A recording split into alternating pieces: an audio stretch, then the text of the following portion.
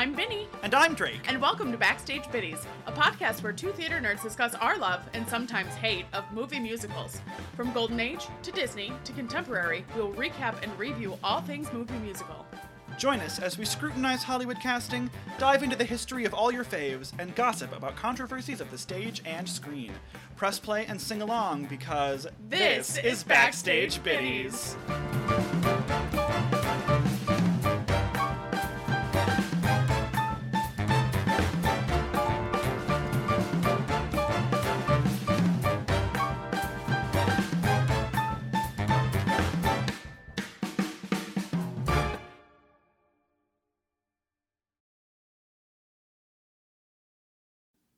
Happy Halloween!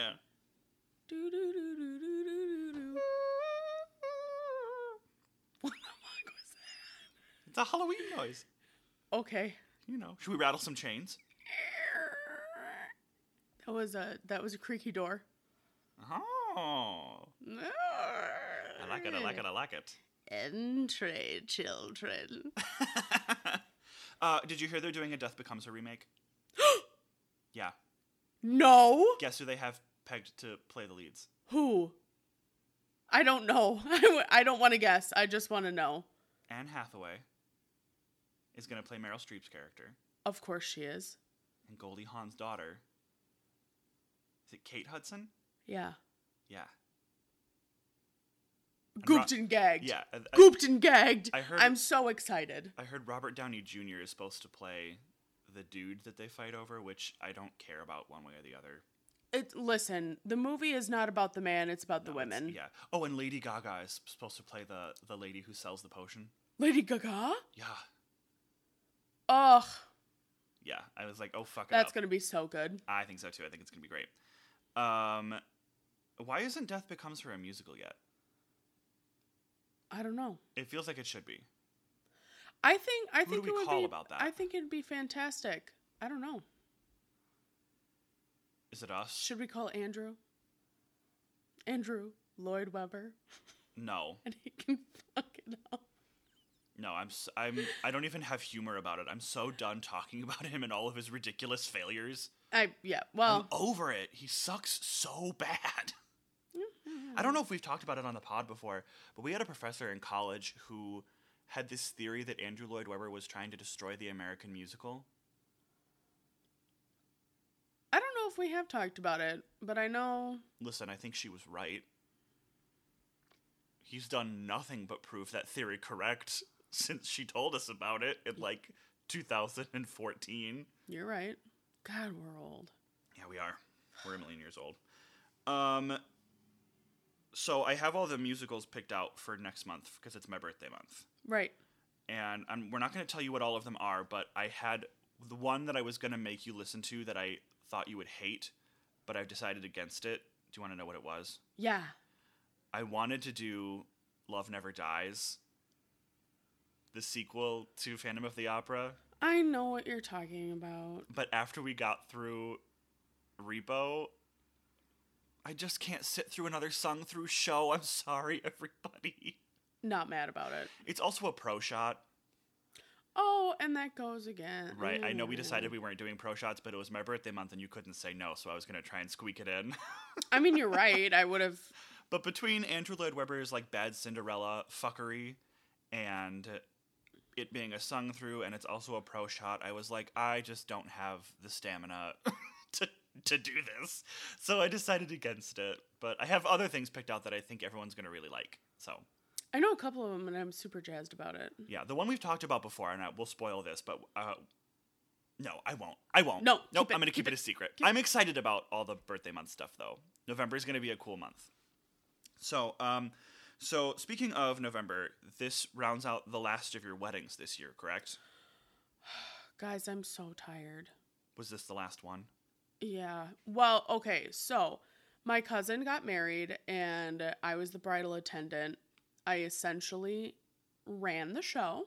As you tend to do on those days. As I tend to do, and there wasn't anybody else to do it, and they were all just kind of trying to figure it out, and I was like, no. We already started this, rehearsal an hour late. I'm not doing this. I'll just do it. That's fine. Get into it. And then about 20 different people from both sides of the families, like people that didn't even actually know me, were like, have you thought about doing this as like a career? Well, that's it. The podcast is over. Benny's leaving us to start a company. Yeah. That's the pod. Thank you guys so much for... Bye! No, okay, so... Ba-dum-bum-bum-bum.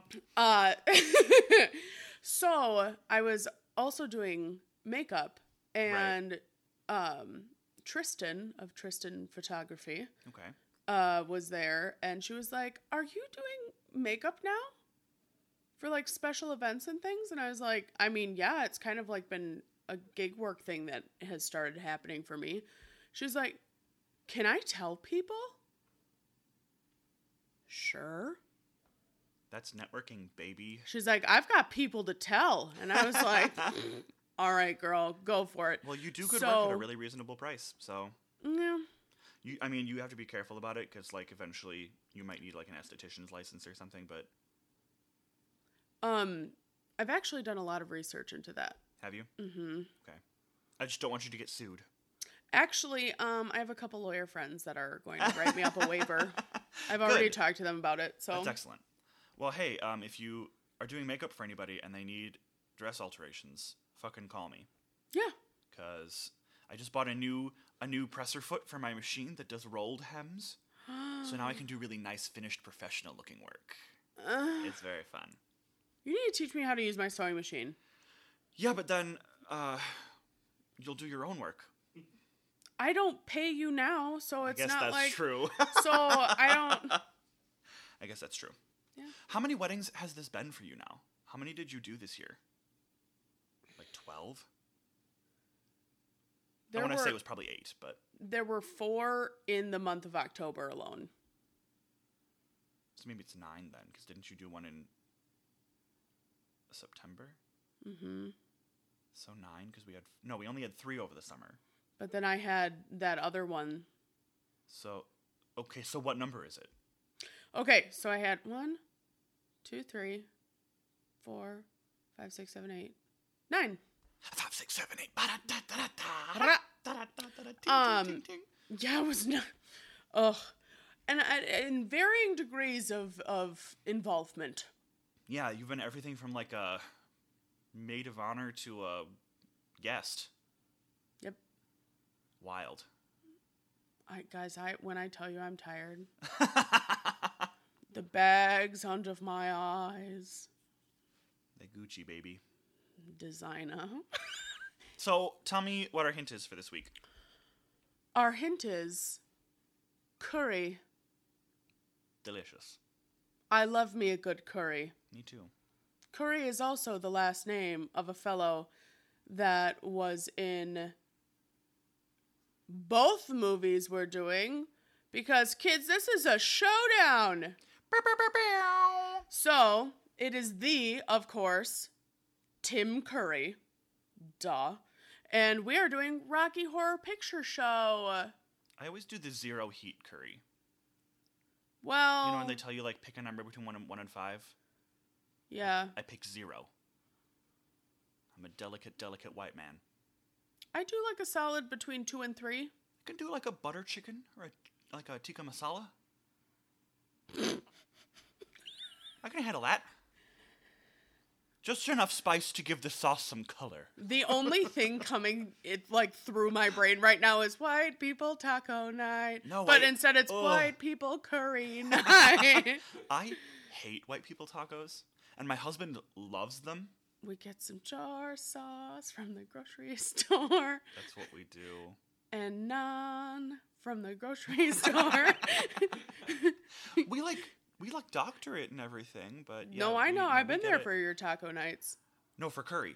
Oh, for curry. Yeah, no, we get naan and tikka sauce from Walmart. Well, but we doctor it. It doesn't stay lame. We do more to it. I believe you. I've not been there for that. It's very delicious. I hate white people tacos. If we're gonna do tacos, I want like a proper like shredded chicken taco with like mole and mole sauce. I could bathe in it. Good. Oh.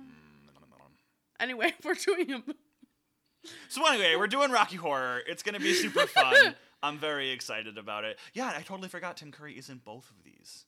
Yes, he is. It's actually very sweet that he's in both. It'd be kind of wrong if he wasn't in the remake. The remake did a lot right. Let's not jump the gun.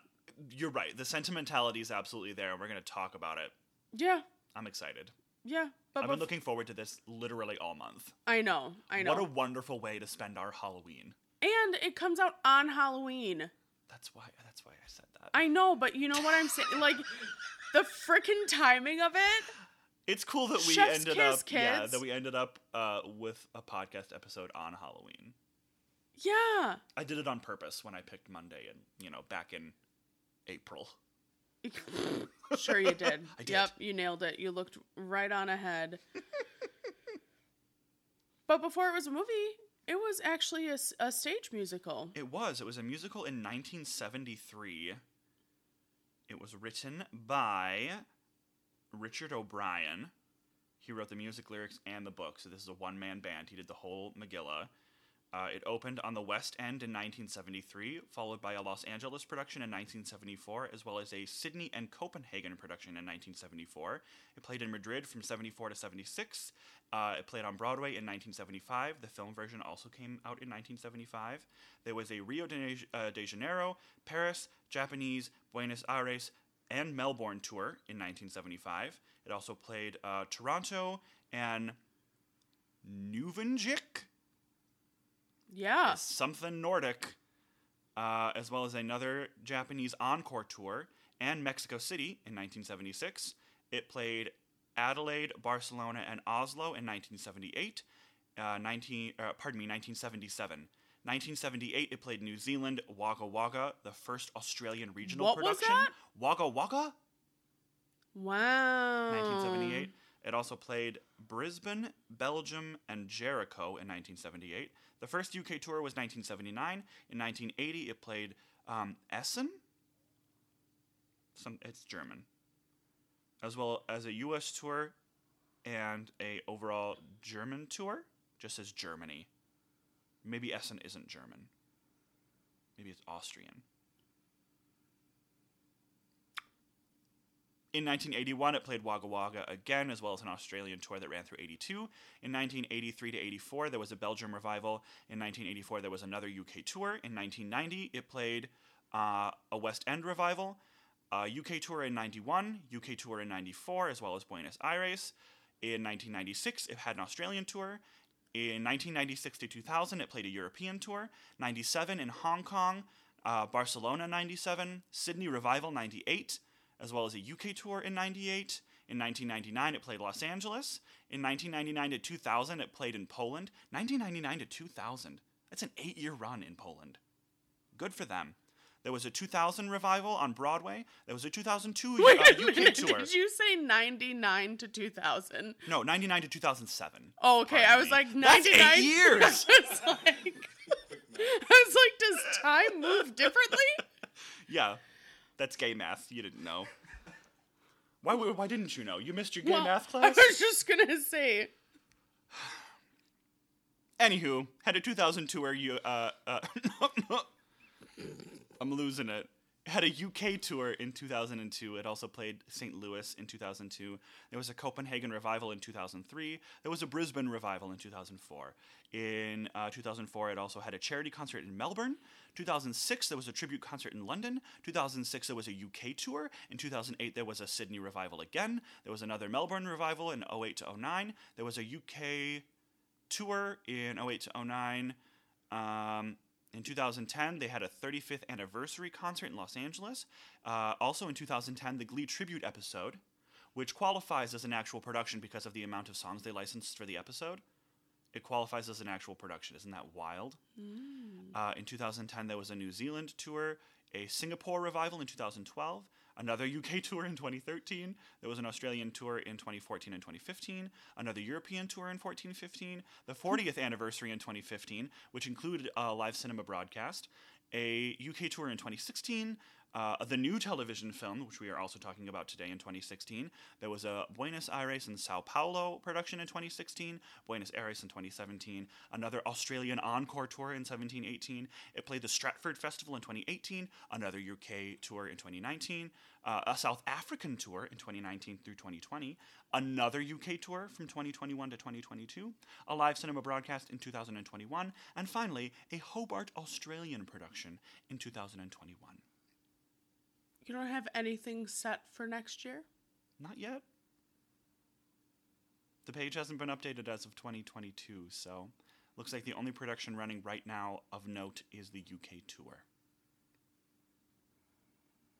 Did you guys get all that? There will be a pop quiz later. I hope you all took notes. Jesus. So this has been running, there was a slight gap like right at the tail end of the 80s. But this has been running consistently for almost 50 years. I mean, fuck. Balls. So somewhere in there. Fuck balls. Fuck balls indeed. It did become a movie. Twice. It did. Is it my turn or do you have more? That's all I have. Days? Okay. Well, the 1975 film, which you can watch the 75 version on Hulu and Amazon. Excellent. The 16 version, though, the only way you can watch it is if you buy it. Because this was an NBC thing, right? It was one of their like live events, yeah, quote unquote. I own it on DVD, so that's how I watched it. But yeah, but so that's how that works out.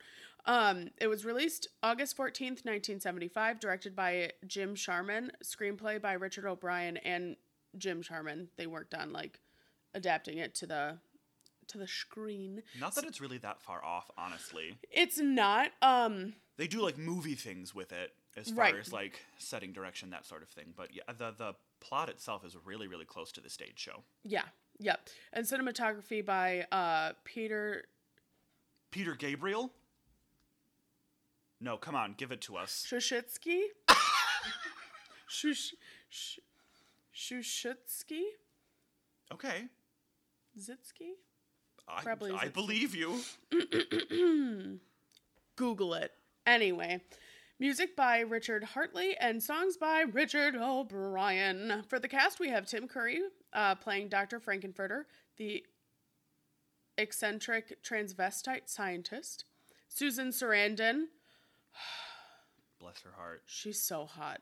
As Janet Weiss, the heroine and Brad's fiance. Brad. Barry Bostwick as Brad Majors, the hero, and Janet's fiance, which I think it's funny that he's listed as the hero. I mean, if you have to have one, isn't he like the closest thing we have? I guess. You look unconvinced. Yeah.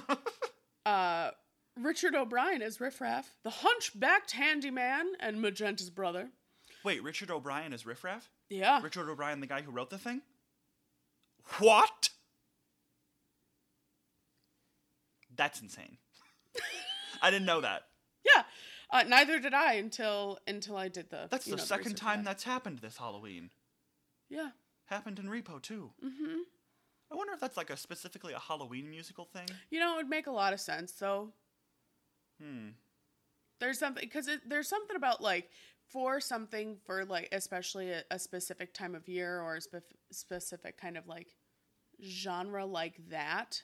I guess they are like really into it, so they're like, yeah, I want to be in it. Who's the guy who wrote music on Little Shop? Why am I blanking on his name? Alan Menken. He wasn't in Little Shop. Undedicated. Well, I mean, he did a lot of other stuff though that wasn't unprofessional. Like, okay, fine. Then we had Patricia Quinn as Magenta. She was the maid and Riff Raff's sister. I love her. Nell Campbell. She's actually more known as Little Nell. Yes. Yep. She played Columbia, a groupie. To perfection. Nailed it. Yes. Nailed it. Nailed it. There we go. Nailed it even. Nailed ya! She had nailed ya! Jonathan Adams as Dr. Everett V. Scott. Dr. Scott! Thank you. Great Scott! He's the rival scientist. Peter Hinwood as Rocky Horror. The creation. Is that his name? Yeah. His last name is Horror? Or is it the Rocky Horror? Peter Hinwood as Rocky Horror. I didn't realize his whole last name was Horror. Mm-hmm. I've just always called him Rocky. I didn't know he had I assumed it was Rocky Frankenfurter. No, because Frank and Furter, so it would have been Rocky Furter. That makes more sense than Rocky Horror. No. Listen, That's too much commitment for Frank. nomenclature is a very complicated thing. You're right, but actually he didn't sing. It was Trevor White that sang. Oh, really? Mm-hmm. Okay, well, I have opinions about that. And then we've got Meatloaf as Eddie, the ex-delivery boy. God, fuck it. And Charles... Wasn't Meatloaf, on the docket for, another musical that we've already covered that he was selected for it, but they didn't follow through? Yes. I remember talking about it when we talked about Cyndi Lauper, but I don't remember what musical it was for. He actually started off as a stage actor. Oh, was it for Hunchback? Yes. I think so. For Quasi? Yeah. I think so. This was a much better fit, I feel, for his range and his timbre. Yeah. But he actually was he was in Hair. That tracks. Before this, and so he actually was a stage... Is he in the movie? Performer. That I don't know. We should find out. I want to cover Hair. But he was a stage actor and all of that stuff before he did his music career. That actually came after all of that. Huh. Neat. Because he was stage acting / musicals kind of vibe, and then shifted into a couple movie musicals, and then that shifted him more into... Because I was I didn't know the timeline of his career. Me either. And I had clicked on it. My mom's a huge Meatloaf fan, but I'm not really. Well, there you go. And then we have Charles Gray as the criminologist, an expert. For the production, so Richard O'Brien was actually living as an unemployed actor in London during the early 70s, and that's when he wrote the most of it. Was during... Yeah, he wrote it as a winter. Over the winter because he was bored. Fill his time, yeah, because he was just bored. It was a hobby. Well, because... So he really, really loved science fiction and B horror films. It shows. And so he wanted to combine... Well, seriously, though... I mean that in the best way. Because with this watch... Because, again, we've talked about this before on the podcast. But when you take your critical eye to it. Right. I all of a sudden was oh my gosh. Riff Raff and Magenta are vampires, and so is Frankenfurter. And then, but there's also Frankenstein. The mastery of the B-film genre that we see displayed here in the writing is so impressive. Seriously. It's a masterwork on the context and the content. It's wild. Yeah. Especially to know that, this was a musical in 73 and then took off as a film in 75 and then continued playing forever. Yep. Was instantaneously a cult classic. Yeah. From the minute it took off. It didn't have to, build an audience. It just, landed on the scene and everyone was oh, this is it. Yep. So, because he wanted to combine, the humor of the B horror movies and Steve Reeves as Muscle Flicks, which is... One more time for the kids at home. Steve Reeves Muscle Flicks, which is why they reference taking an old Steve Reeves movie. Oh, neat. And the lyrics. And the 50s rock and roll, kind of vibe in the music to that. So the thing that I really loved finding out doing this research is that Little Nell, Patricia Quinn, Tim Curry, and Richard O'Brien, well, obviously Richard, was in the original stage show. Good for them.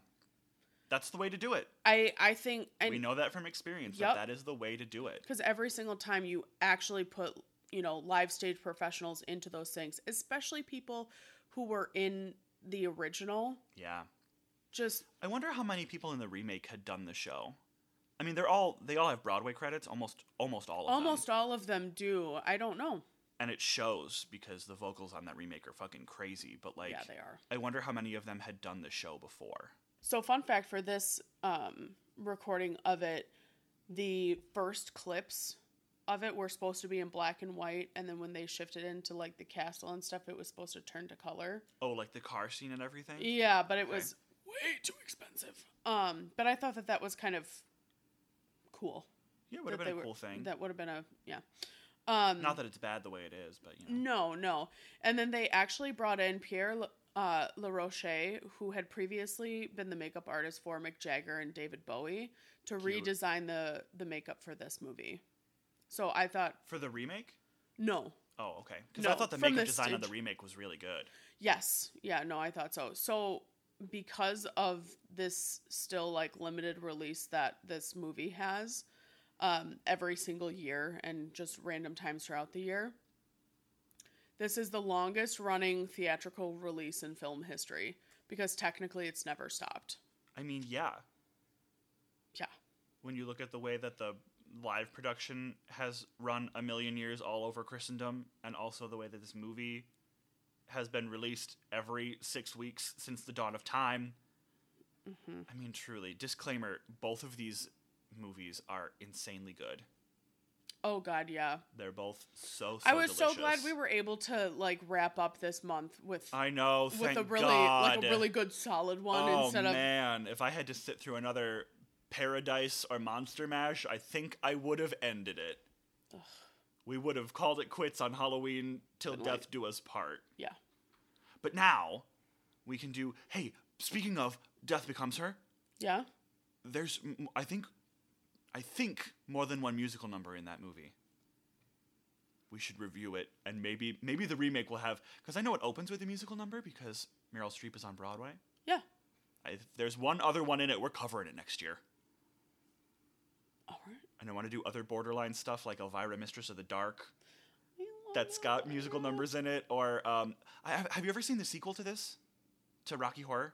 No. Shock Treatment? No, I Me haven't. either. But it's available on YouTube. We're starting a list. I want to do good Reaper shit. Madness. I want to do good stuff next year. Have you ever watched Reaper Madness? I haven't. I also think we should revisit Devil's Carnival. I know it sounds really gory, but we talked about it this year. I think we should throw one genuinely scary one in there next year. All right, well, no more Halloween submissions. It's capped. So, the cool thing that this movie did that was also, like, put into the remake was there's a lot of audience participation that ended up happening. Yeah. Because, again, they didn't build a cult audience. It just, like, happened. Well, because so it was released, right? Mm-hmm. And it didn't do well at first, because it was like the same small group of people. So they revamped the poster so that way it had the red lips on it. Mm-hmm. It said a different kind of Jaws. Nice. Because like Jaws was a movie at the time that had come out. A very commercially successful movie. Right. So they had revamped that a little bit, and then they started, doing those like midnight showings and different stuff like that. Then they started adding in like shadow casts. Have you ever been to like a Shadowcast production of this? No, I really want to. I have. It's super fun. I've seen this on the screen as a Shadowcast, and I've also been to a live production where they did like all the props. So they throw the toast and they do the newspaper over your head and everything, and it's so much fun. I would love We to should go. find one next year. I mean, we got invited to one this year, but we ended up not being able to go. Yeah. We should follow through on it next year and actually go, because it's such a fun experience. Definitely. Well, so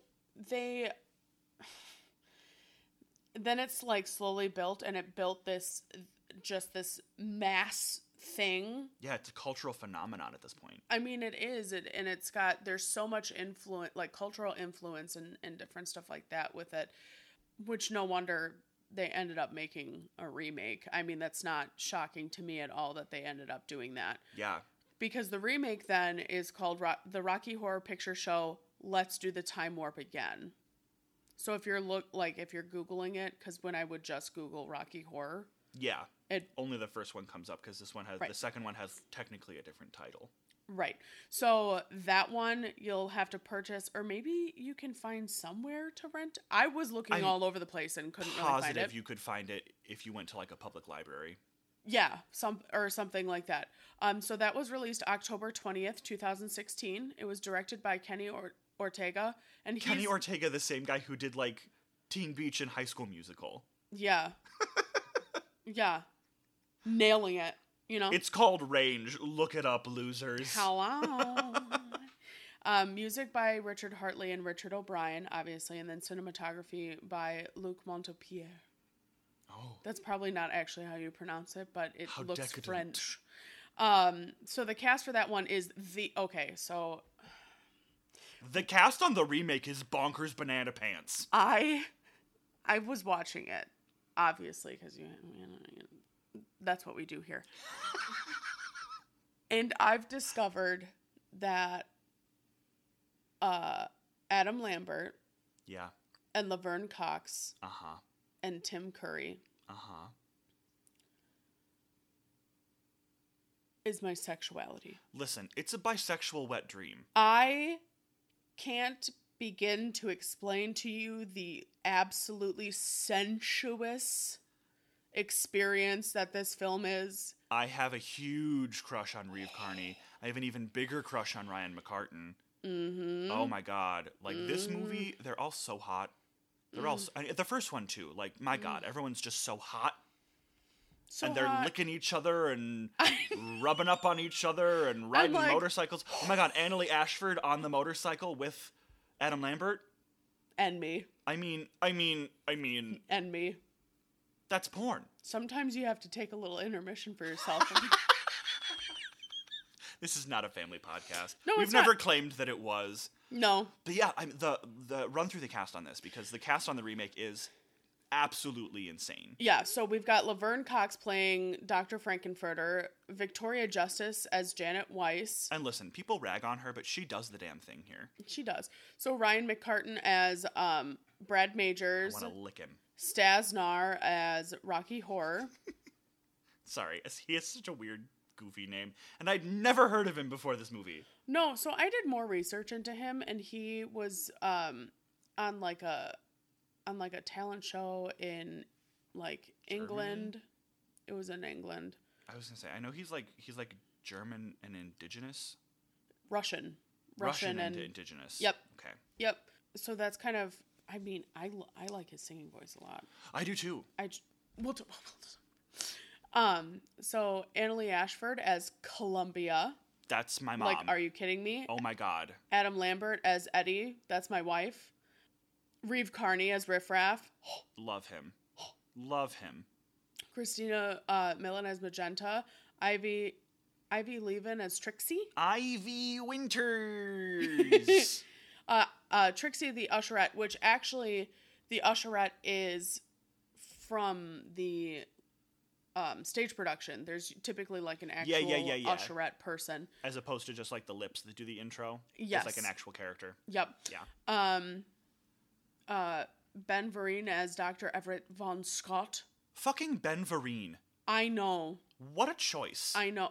And what a brilliant choice, too. Not something that I necessarily would have thought of, but like After this movie came out, he did get in some hot water, and we're going to discuss that when we get to the ratings and everything. But Oh, no, I didn't. Okay. But what a choice.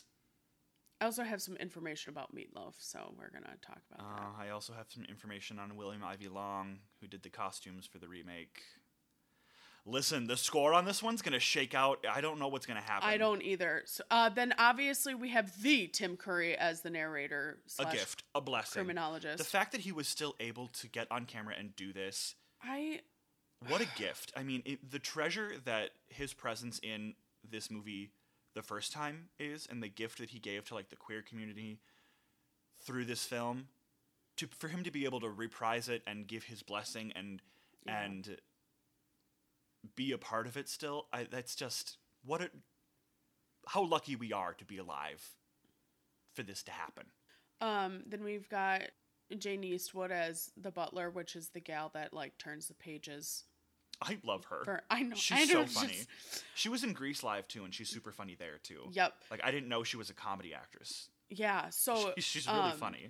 Sal Perio played the photographer for the remake. Okay. The only reason why I'm bringing him up is because he was the president of and it still is, of the fan club for Rocky Horror. Oh my god. That started in 1977. That's crazy. Can you imagine, like, getting, like, after spending all this time absolutely loving a film this much, and they're like, hey, do you want to be in it? Yeah. Do you want to be immortalized on film? Isn't that Join cool? us, wouldn't you? That's so awesome. Yeah. They paid such respect when they did this remake. They did, and there's, I love that. So, the reception for this was kind of all over the place. Yeah. Yeah. I slightly agree with some of it, but there's parts of this movie that are just so well done and so good. Yeah. That the other, it's a weird balancing act thing with the remake. I love everything about both of these films, but I do have negative critiques on both of them as we move through our categories here. Yep.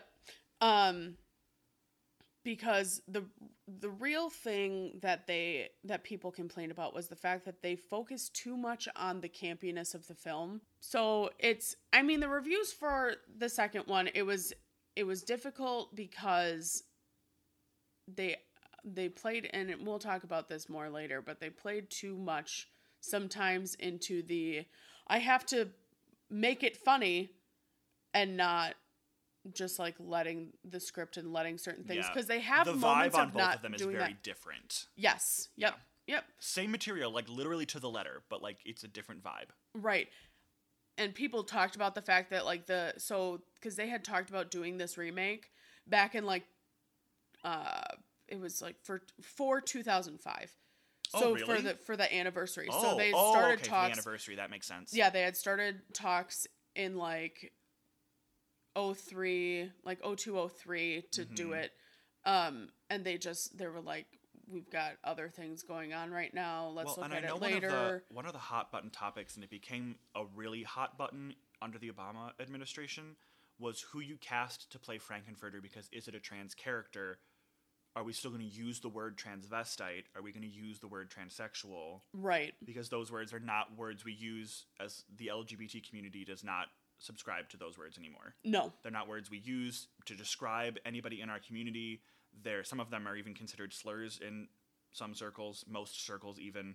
Yep. So it was, especially at that time when language was changing about those topics under that administration, who do you cast, and is it PC to do this? Is it still acceptable? Are we going to be harming people if we produce this a second time? So I know that was like a huge issue, even leading up to this one in 2016. Yes, it was. But I'm very glad that Laverne Cox, as a trans woman, was able to take this and... Oh, God, I agree. And run with it. That's the one thing that people, even if they had critique on how this was done, they say that the ensemble specifically and Laverne Cox just... You're right. Rocked it. Yeah. Absolutely.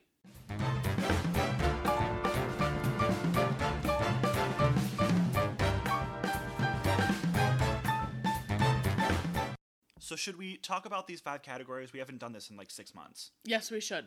Okay, so our 5 categories are music, dance, character and costume design, which in this one I kind of added other notes about design, cinematography, and script. Cinematography, I also included a bunch of opinions about like the direction of the film. And I think maybe moving forward, maybe the character costume design category should just include like production design. I think it should just be a design category. Yep. And cinematography we can probably broaden to just encompass all of direction. Yeah. Does that make sense? Yeah. And if you guys out there have any suggestion or anything, just let us know. Yeah, like if we're missing things that you guys wish we were talking about, please do let us know. These categories are just kind of like off the cuff things that we wanted to talk about. They're things that we have opinions on, so that's how the categories kind of broke down. Script is also a weird category because it just kind of includes all the stuff that we wanted to touch on that didn't fall in the other 4 categories. Yeah, because it's more than just a script. It's also about the pacing and how the actors like portray this character. Yeah. You know, there's a lot in all of these categories. Unsure if casting should fall under one of these categories or if we should just leave it for the Biddy test. Right. So these because are things. we do the Biddy test, so do we need a category that encompasses casting? I don't think so. I don't think so either. So those are our 5 categories for the time being. It's music, dance, character costume design, cinematography, and script. Those will change in the future, and now you know why.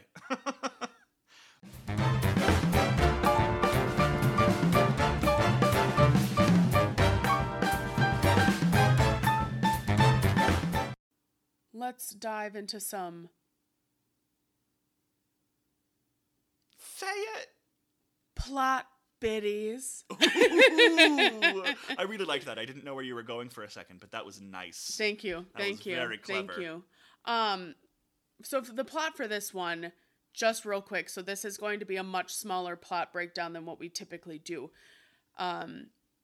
We've got our 2 main people. We've got Janet and Brad. They were at a wedding. They get engaged. They're going to go see their friend, Dr. Everett Scott. Dr. Scott! Brad. Janet. Anyway. Rocky! So... Christ. So, go on. Yeah, so they're doing that. They end up they blow a tire.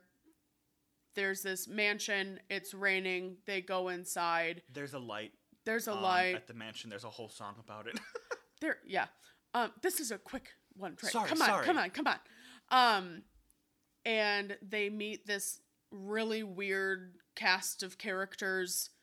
They're just trying to use a phone, and all of a sudden they're like thrown into this party with this weird dance, and Janet's freaking out about it. Brad is like, let's just go along with it because we do really need the phone. We find out that the head of the house, Frankenfurter, has created a man somehow.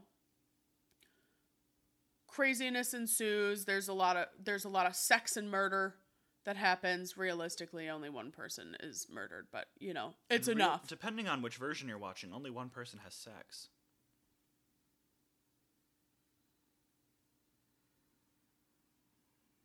No.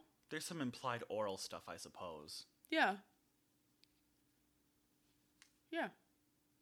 And Janet does Rocky.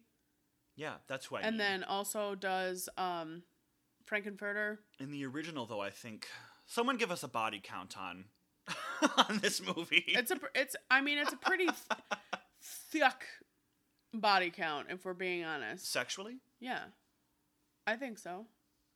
Because think about all the other people. Off camera. So you're thinking there's implied sex in the household? Just literally everyone's doing everyone. It's a big old orgy, queer orgy all the time. We're drifting. We are. Frankenfurter invents a man. And then creates a man. There's sex. There's rock and roll. Someone dies. There's a dinner party. There is a dinner party. Not meatloaf again. Classic line. And then the Frankenfurter gets murdered by Riff Raff. And they're like, you done fucked up. And we find out that they've all been aliens and they belong to a different planet in a different universe. Then it's over. And then they leave. And then Brad and Janet and Dr. Scott are just left with the knowledge of what has happened. Roll credits. Ta-da! This is probably my favorite musical that doesn't mean anything. Oh, God, yeah. Yeah. Oh, it's so good. It's a really close tie with this and The Best Little Whorehouse in Texas. Neither of those musicals mean anything at all. They're so good, though. They're so good. They're so good. Sometimes musical theater is just a romp through musical theater. Yeah. I love a good romp. Who doesn't? A romp? A romper? I look silly in a romper, but it's because my torso's too tall. Yeah. Which is weird, because I'm not that tall of a man. No. I'm only 5'10". We can make you a man. Although my husband believes that I am taller than 5'10", and the last time I got a physical, I found out I am not 5'10", and I came back, and I was like, Ross, you were right. I'm not 5'10". And he got all puffed up, and he was like, I knew it. How tall are you? I'm 5'10 and a half. So there. Turns out my husband was right. Not in a way that made him feel good. But he was right. But technically, on Ross, paper, if anybody asks, he was right. You were right.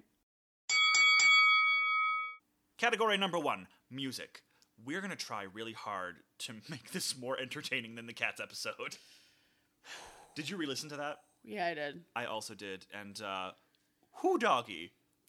I think, and I hope the folks out there would agree that we're getting better as time goes on. I hope so. Much like anything else in life, you know? Yeah, finding our groove. Yeah, we were definitely not in our groove for the Cats episode. No, and it was only the 4th episode that we had ever done. The first Showdown we'd ever done. It was a new format even though we'd gotten a few episodes in. So I hope this one is better because the Cats episode felt like an NPR special. Well. And that's just not what we do here. No.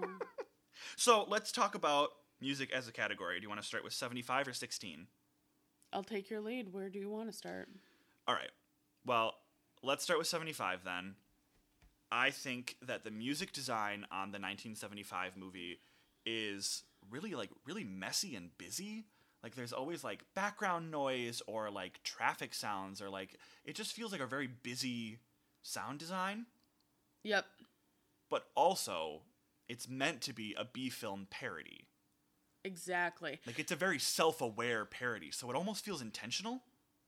I think with Mr. O'Brien, he really knew his shit and his reference points. That wasn't just something that he stumbled across. You can tell that he really, really loved those things and wanted to bring them to life. He had a real handle on the hallmarks of the genre. Yep. So the fact that the sound design is the way it is and that the cast is sort of unrefined and unpolished, it feels very on purpose in order to create an atmosphere of cult hilarity. Right. And I do think, because too much of it is very intentional for me to think that this wouldn't also be intentional. And the fact that he was involved with the writing and he was also in it, like he was present for the development, it feels on purpose. Oh, yeah. So is it noisy and busy and unclean? Yes. Do I count it as a mark against it musically? No. I don't. I think it was on purpose to create the product that they wanted. Exactly. Yep.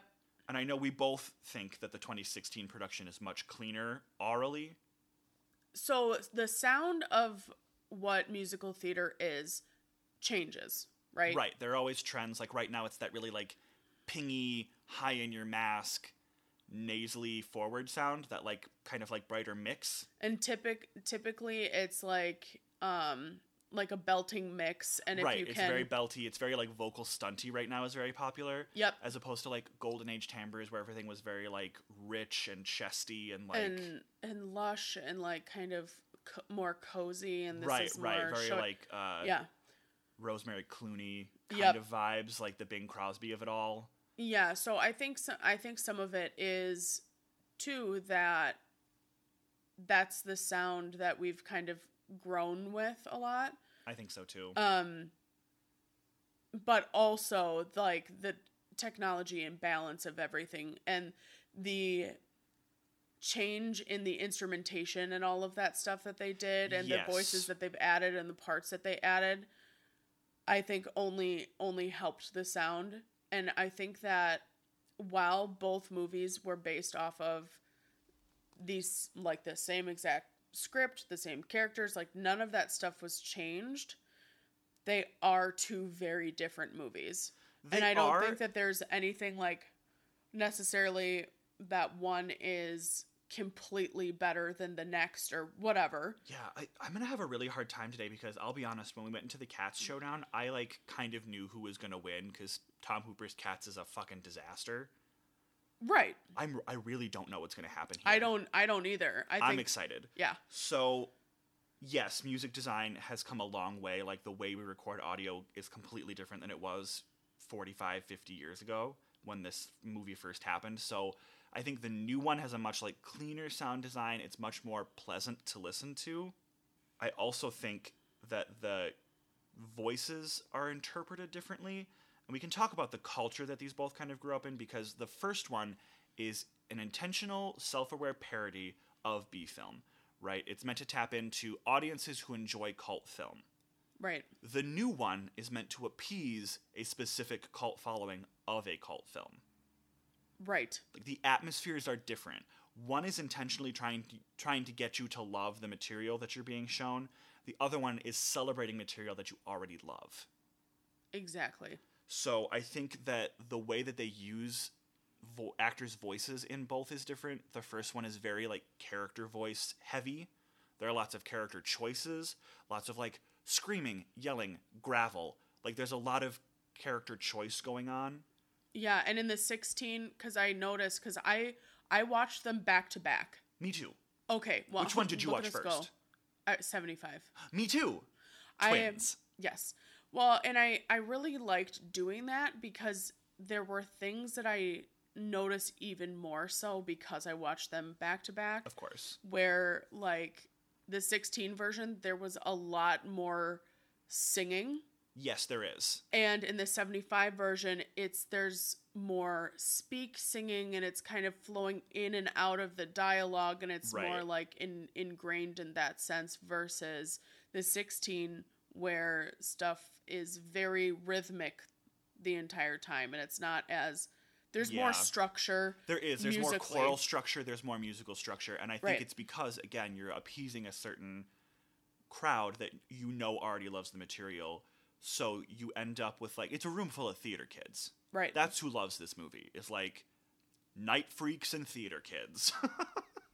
So if you don't give them good trained voices that sound good, then the remake doesn't test as well. You know what I mean? Right. Because the audience is different. So I think it's not, and I can't decide which one is better. They're just different choices for different audiences. Right. Tough call. I do think that the singing voice of Rocky in the 1975 trash. I'm so bad. Sorry. And that's, I can say that comfortably because there are other actors in the 75 movie that don't sing well.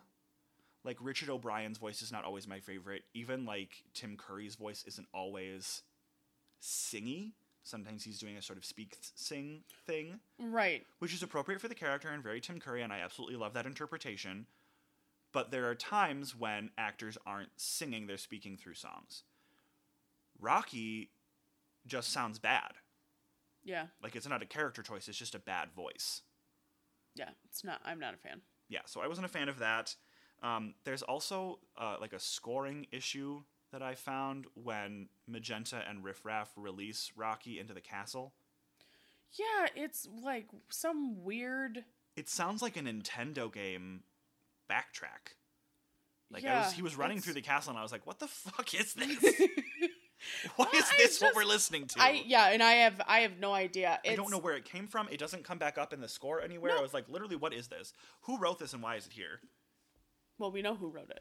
We do. But I wonder, like, was that a Richard O'Brien decision? Like, it's incongruous with the rest of the production. So I was like, what is this and why is it here? I don't know. I do really like all of the voices used in the remake. Like, 2016 feels like they did a really great job revitalizing the characters and the songs without changing them musically. Yeah. So, like, with Victoria Justice. Yeah. She was definitely giving Susan Sarandon. She was giving that area. She was channeling Susan Sarandon for sure. She didn't, like, try to change the quality of that character. Right. But she also brought her own timbre and her own kind of, like, strength of voice. Right. That I don't think Susan Sarandon had with the character. No, because Susan Sarandon, first and foremost, is an actress. Not a singer. And that's by her own admittance. Yes. Yeah. But I think Victoria Justice brings a sort of, again, like, a power behind it So there are moments when she can go full voice, or she can belt, or she can mix, instead of like pulling back and doing a character choice. Yeah. And I love that. And I think Ryan McCartan has a couple moments that, like, the original Brad would do like a head voice kind of thing when he got too high in his register. Ryan doesn't have to do that. He can mix it and go full voice. Right. And I love that. I love those choices. So I think that the 2016 cast does a great job, again, like bringing new life and revitalizing these numbers without changing their core. Right, because I loved the addition of the trio in the 16 Oh my version. God, the trio. I loved the instrumentation that happened. They switched some stuff up, but like for Hapatootie, for instance, they still were able to keep some of like the saxophone stuff that Meatloaf had done, but used a tenor sax instead. So it was like a deeper, richer sound than... Yeah, it's just little changes like that. Yep. That you haven't changed, again, like the soul of the material, but it's improved in a certain direction. Yeah. And I love that. I also really love that we get a finale in the 2016 version. It's barely a finale. It's like 45 seconds, but we still get a finale, and we don't get a finale in the original, which bothered me. Yeah, I wanted one. I'm kind of shocked that we don't, though. It was typical of the format of the time. You know, you don't put music in your third act. I know that's a Disney rule, but it's also just kind of a rule generally speaking, especially if you're doing like a cult film. Yeah. So I get it. I understand the decision, but I wish we had had a finale. And we get one in 2016, which I think is cool. So who gets the point on that? It's a tough call, because the original is... Okay, so here's what I'm going to say. I think the 16, and the only reason that I'm going to say the 16 is because there wasn't a weak vocalist among them. With the 75, Rocky is a problem. Yeah, there are some weak spots. Because, like, everyone else, like, I love what Susan Sarandon did. And I think there are a lot of knockout performances in the 75. Tim Curry obviously does, like, an incredible, iconic job. Like, it's so recognizable. Meatloaf is in it. Like, that's really cool. It's so good. It's just that one person. Guys, this is literally going to be, like... Splitting hairs. Tooth and nail. Okay, but the 75 also has that weird scoring problem that doesn't come back in the 16. So it seems like they addressed it and remedied it. Like, they recognized it as a flaw. Right. And it also doesn't have a finale. So I think just barely.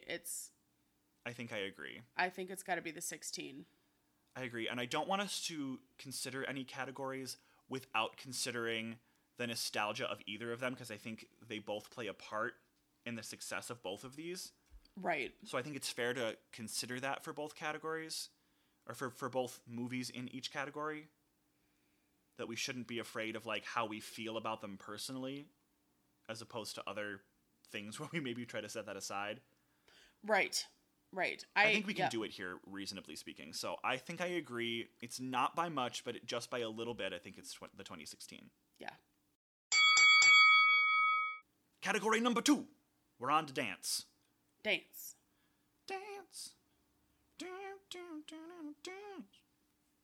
Yeah. Kylie Minogue, anybody? No?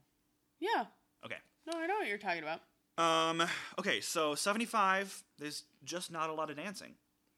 No. There's not a lot to discuss choreo-wise. There really isn't, but... The two big ones are the Time Warp and the Floor Show. Right. And the Time Warp, iconic. It's so iconic. It literally started the thing. Yeah, and I mean, what musical theater kid doesn't know the Time Warp? Right, well, it's most of it is just all in the lyrics, but... Exactly, so clever. And the thing, too, with that is... So, I believe that they kind of, like... For the Time Warp... Everybody was drunk. Yeah. Okay, so one of my critiques of the 1975, as far as choreo goes, is that it feels very unpolished and unfinished. But again, it's a B... I think it's intentional. A B-roll. I think it is, because the Time Warp, everyone was hammered. The Floor Show is also very messy, but they did it like 50 times in rapid succession so that the cast was really, really worn out and like couldn't... Like, the take that they use, their kicks are uneven when they're doing a kick line and everything, and that's the moment people grab onto. Yep. It's because it was like their 50th take. They were too tired to lift their leg. Yeah. And that's the take they went with. So it's a choice that they made. And I wonder if that choice is because they're supposed to be under some weird type of spell thing, right? That's what's kind of going on there.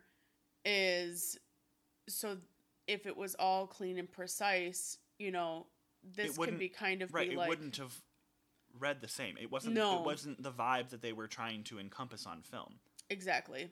And they're building an instant cult film, so you Right. have to be conscious of the vibe that you're building. Right. And my thing too, and this is also a bit of the cinematography, but it does go in with the fact of like the choreo. We don't get to see a ton of it. No, for we the don't time do any, warp like, either. No, we don't do wide pans. No, so we can don't see it. We don't do wide pans. We don't the tapping.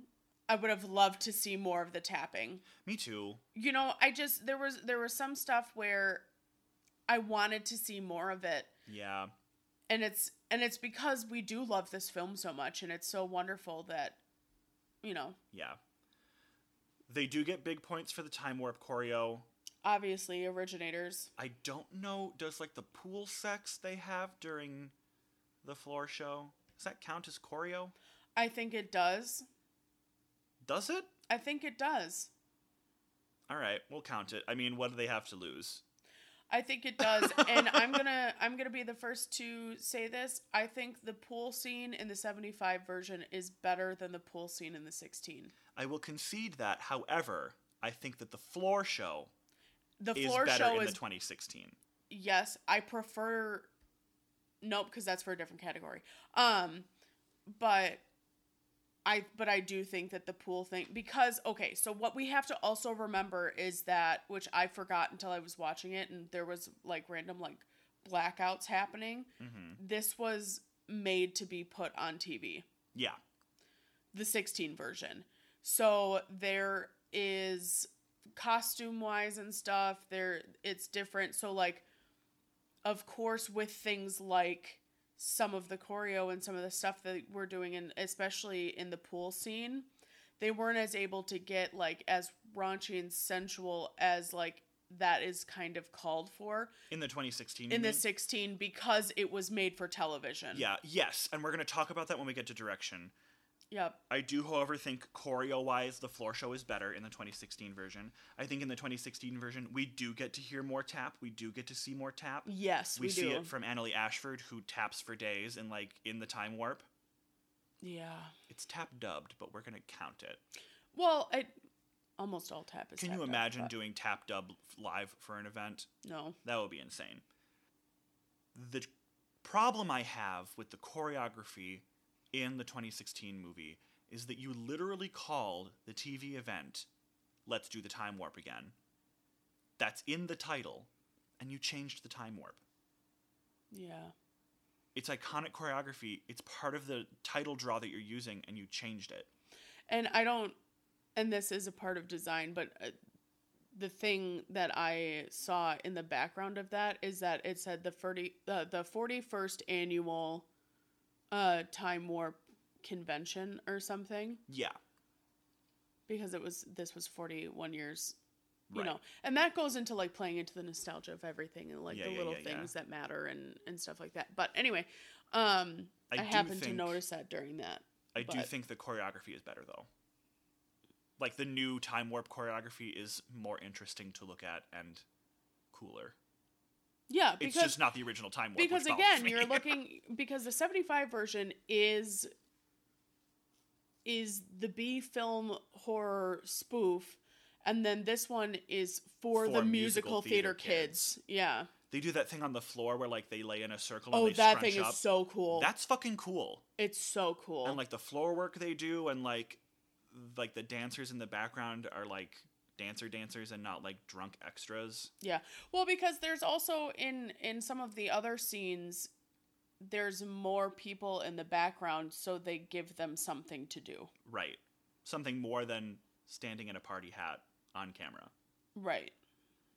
So it sounds like we probably agree. Because they beefed it up. It sounds like we agree that the 2016 gets the choreo point. Yeah. I think that has to be the way it is. And that's not a mark necessarily on the 75 film. It's just a matter of fact that this movie, skill for skill, did more. Yeah. That's all. Yeah. Category is costume and character design. It's serving punk, campy, horror, thrift shop, garbage party hat. Yeah. So I do think that the 1975 costumes are iconic. They're unique. They're intentionally narrative right from the get-go, which I love about them. Mm-hmm. Every single time you meet someone, you instantaneously know something more about them just from looking at them.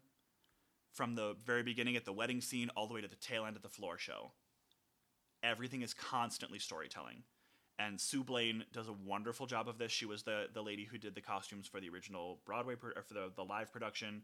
She did the movie. She also did Shock Treatment, the sequel. Oh, nice. Yeah, so she's very invested in the Rocky Horror world aesthetically, and I think she's got it down to a T. She nails it.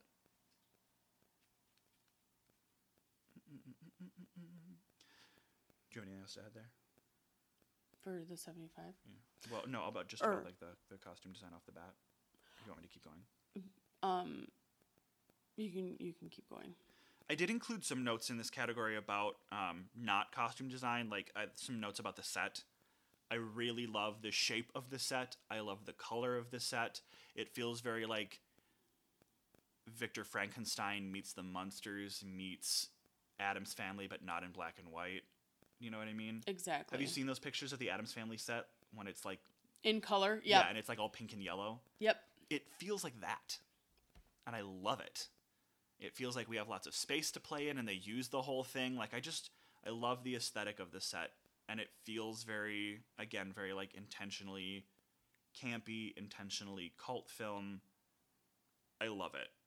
I don't love Rocky's hair.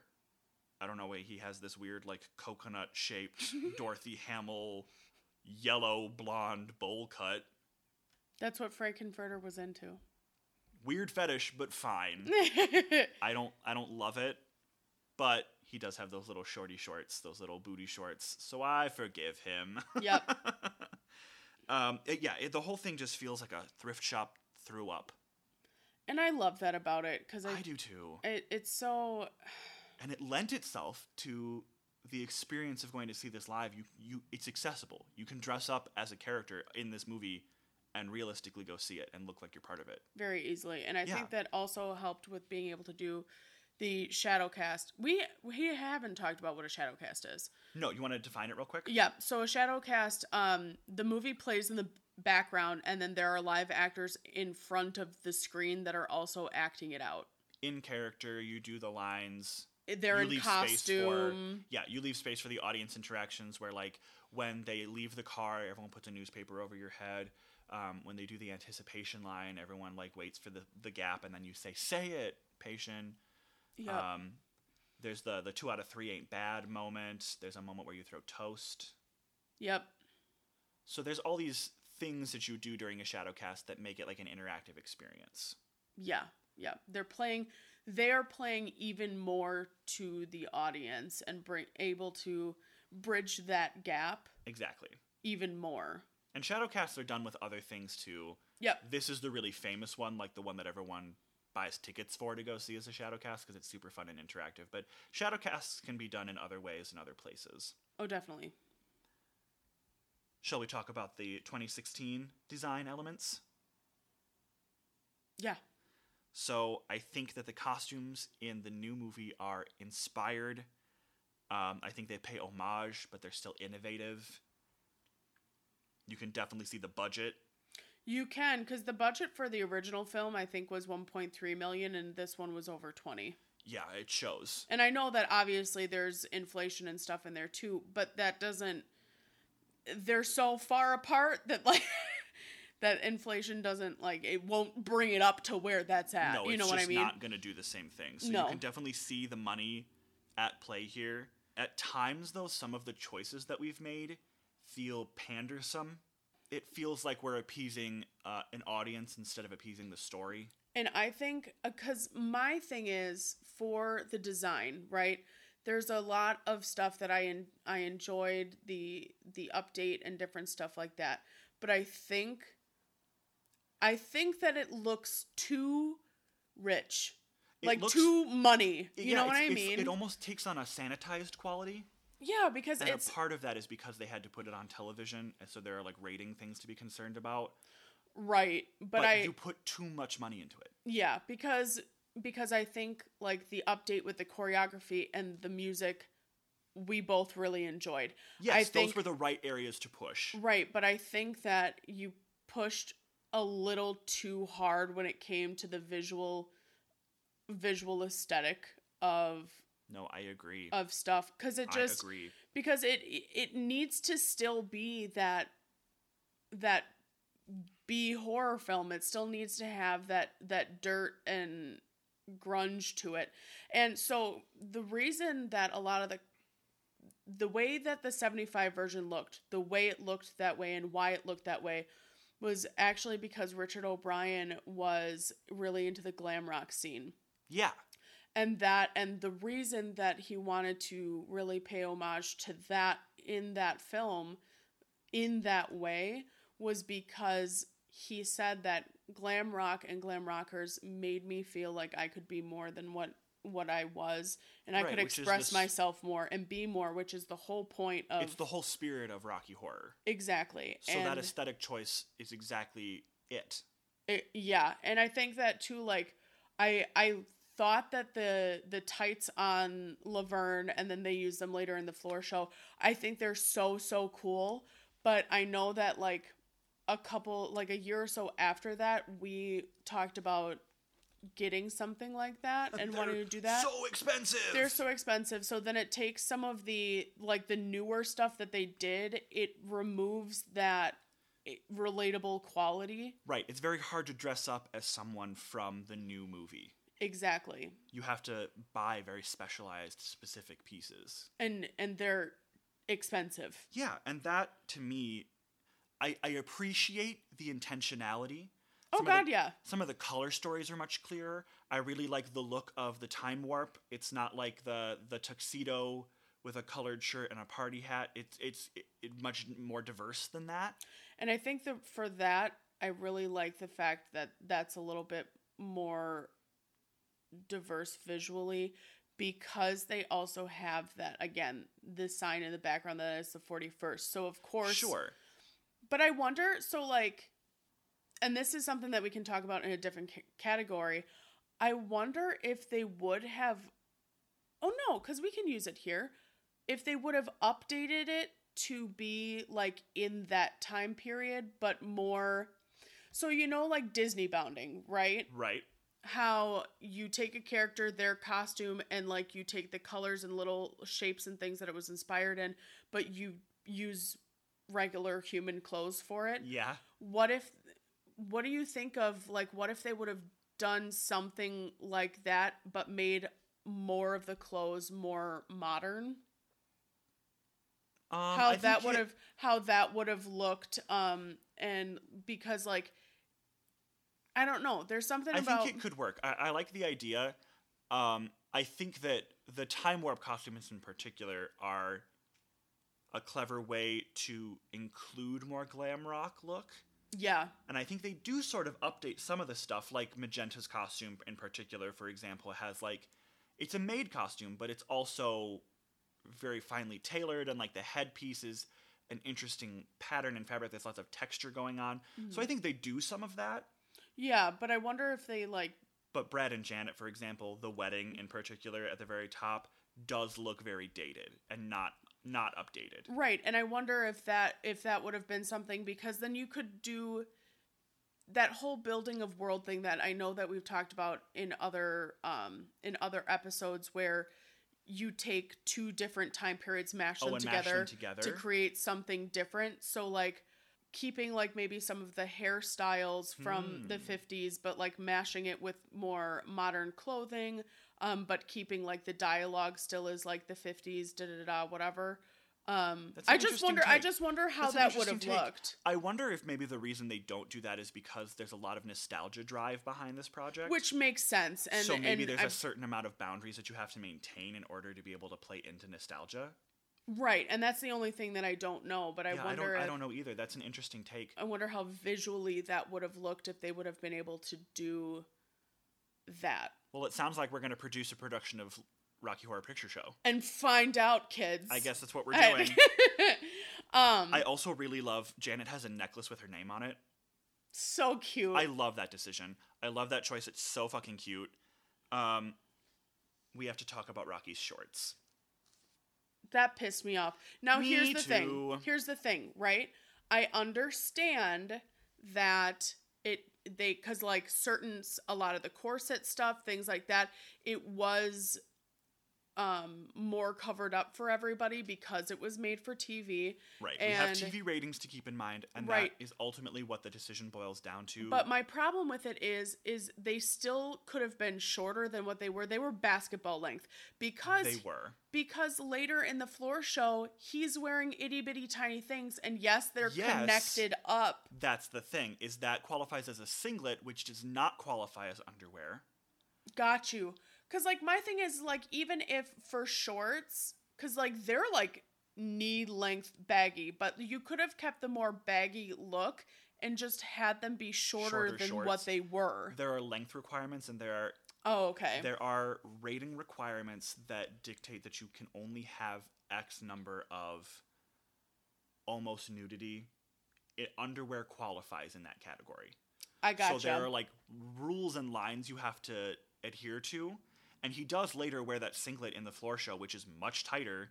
So people were like, that doesn't make any sense. But it qualifies as a singlet, and so that's not underwear. So it's a different rule. Gotcha. You'll notice Brad and Janet's underwear is still very, like, conservative.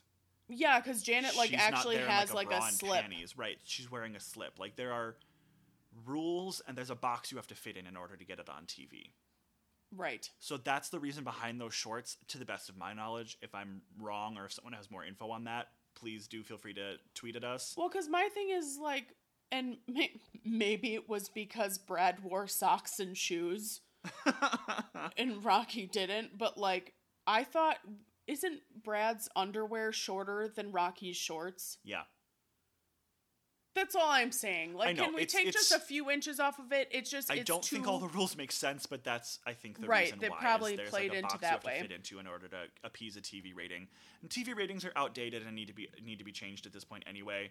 So I think we can agree that it was just a misstep, but I think it was just red tape that they couldn't get through. They had to put it on TV. Also, I don't know if I like the weird cap highlight that Rocky got. You know what I'm saying? Oh, his hair? His hair. Yeah, so, I like, don't love it either. Because, like, when he comes out of the water, because he had to be blonde because it literally states that. With blonde hair and a tan. That's it's in the lyrics. But, so I don't know if any of you have done this. Have you done one of the cap Not since highlights? I was, like, in elementary school. So there's the cap highlights. There's little holes on this cap that you put on someone's head, and then you pull the hair through the little holes. You can bleach that, and then it's supposed to give you highlights. When he, especially, like, when he first comes on the scene and his hair is wet, it looks like that freshly happened, and it is almost comical. Yeah. It looks like they literally, like, when he got to set that day, they were like, "We're bleaching your hair, sit down." Yeah. Again, some of the choices feel like they are meant to appease an audience and not to tell a story, and that really irks me. Yeah. Especially knowing William Ivy Long is the one who did the costumes for the 2016 movie, and he is brilliant. Right? He has done some really insanely inspired costume work. Yeah. So to see this and to know that it's in service of not telling the story, that it's more in service of, like, the glamour or the, you know what I mean? Right. Like, it was about getting more sequence on stage and not about telling the story at hand. Yeah, and I have a problem with that. Yeah, because I don't know. Not a fan, personally, of some of the choices in the 16, as far as, like... They're very glamorous. it's very glamour, it's very money, it's very, like, fun, shiny to look at. Right, but unlike the other logistic elements we've talked about, did you heighten your story? Exactly, and I just don't think it did for some of these design things. Like, well, we're talking ourselves into it right now, but who do you think gets the point?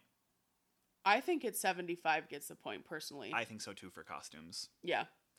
As much as I prefer the floor show in 2016. Because I think, okay, so the floor show thing, I do love the gold aesthetic that happens. I love the gold makeup thing that happens. Me too. I think that is so cool. And that more so, like, some of those pieces is a bit more accessible. Like, if you wanted to recreate a couple of those things. Well, and one of the big things about the gold look that I prefer is the makeup.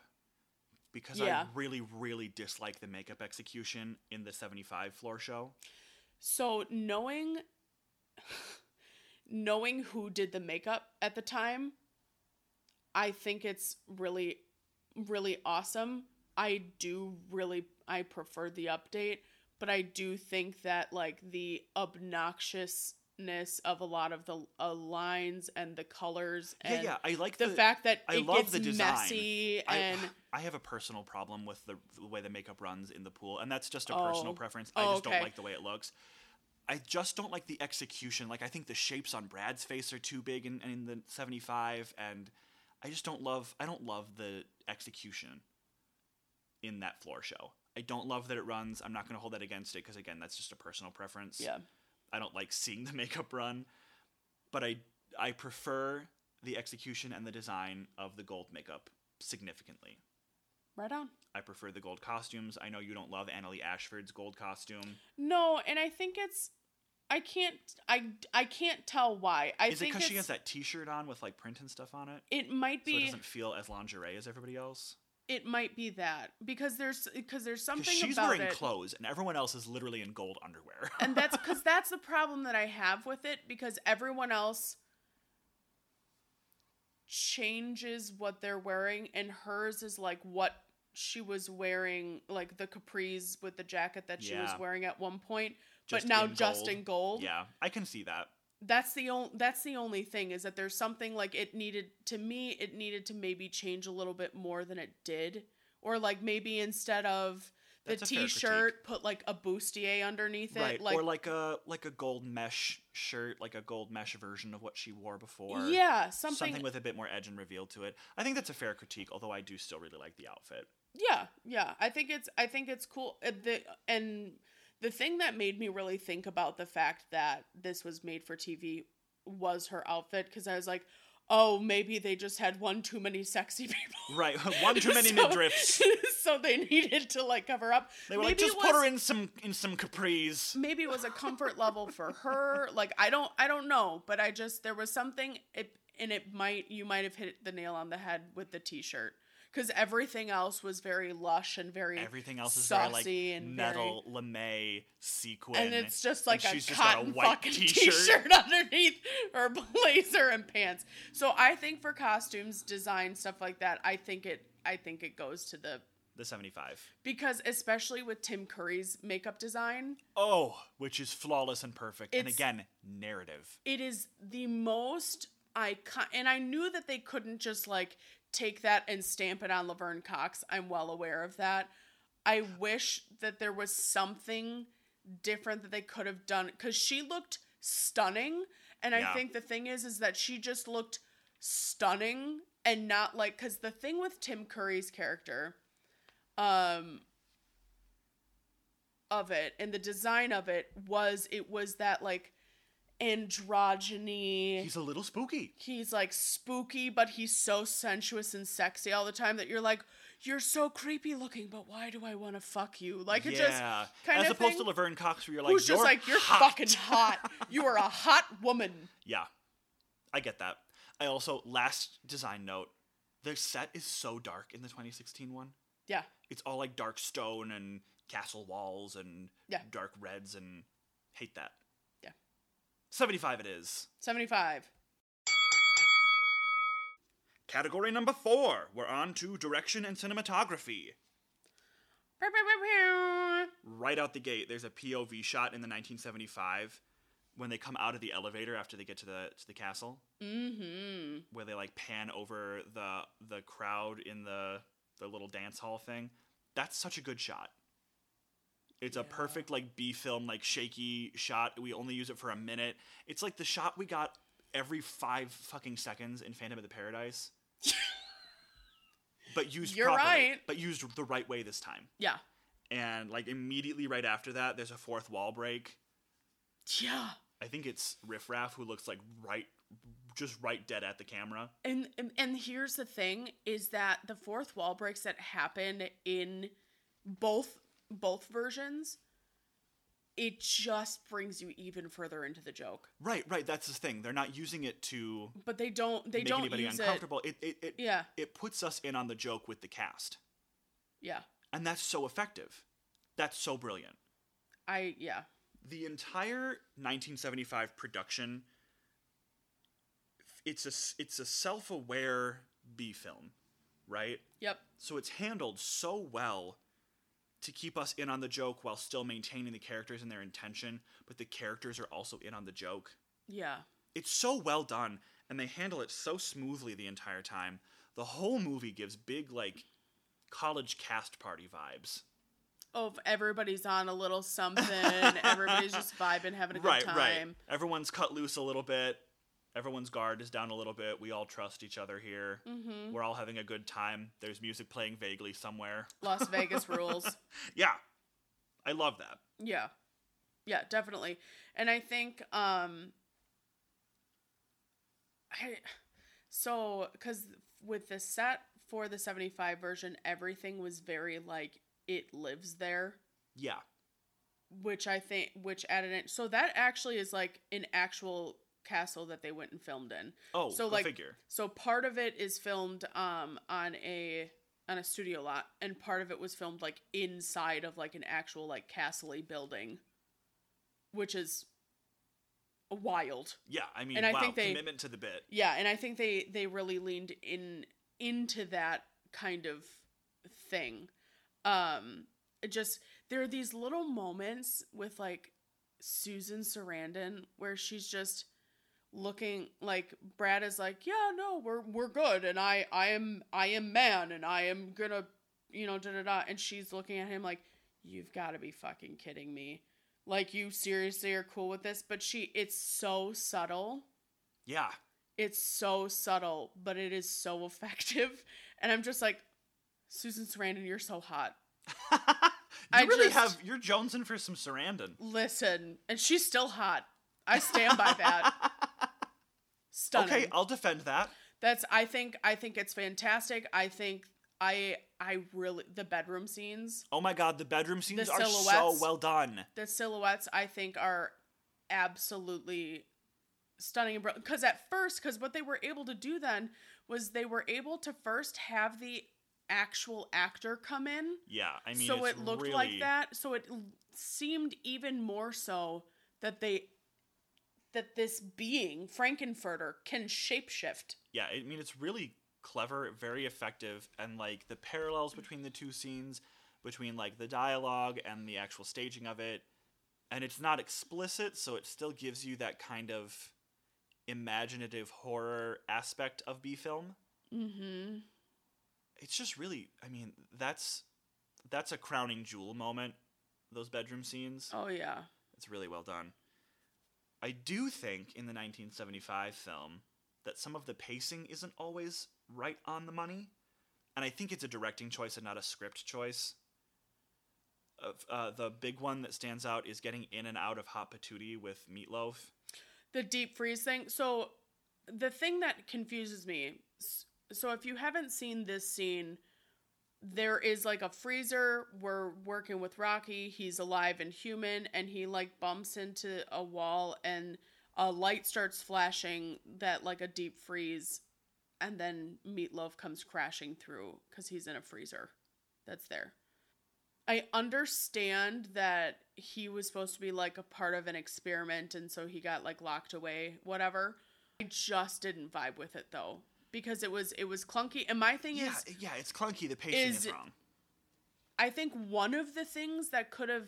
It wouldn't have fixed it, but would have made everything make more sense is if there was, like, a giant red button that Rocky, like, hit, and then all of a sudden, like... Something a little more on the nose. Yeah, because it just looked like all of a sudden the deep freezer stopped working. It always felt to me when I watched this as a kid like they had filmed Rocky Horror Picture Show, finished the movie, and then Meatloaf had said, yeah, I'll do a cameo.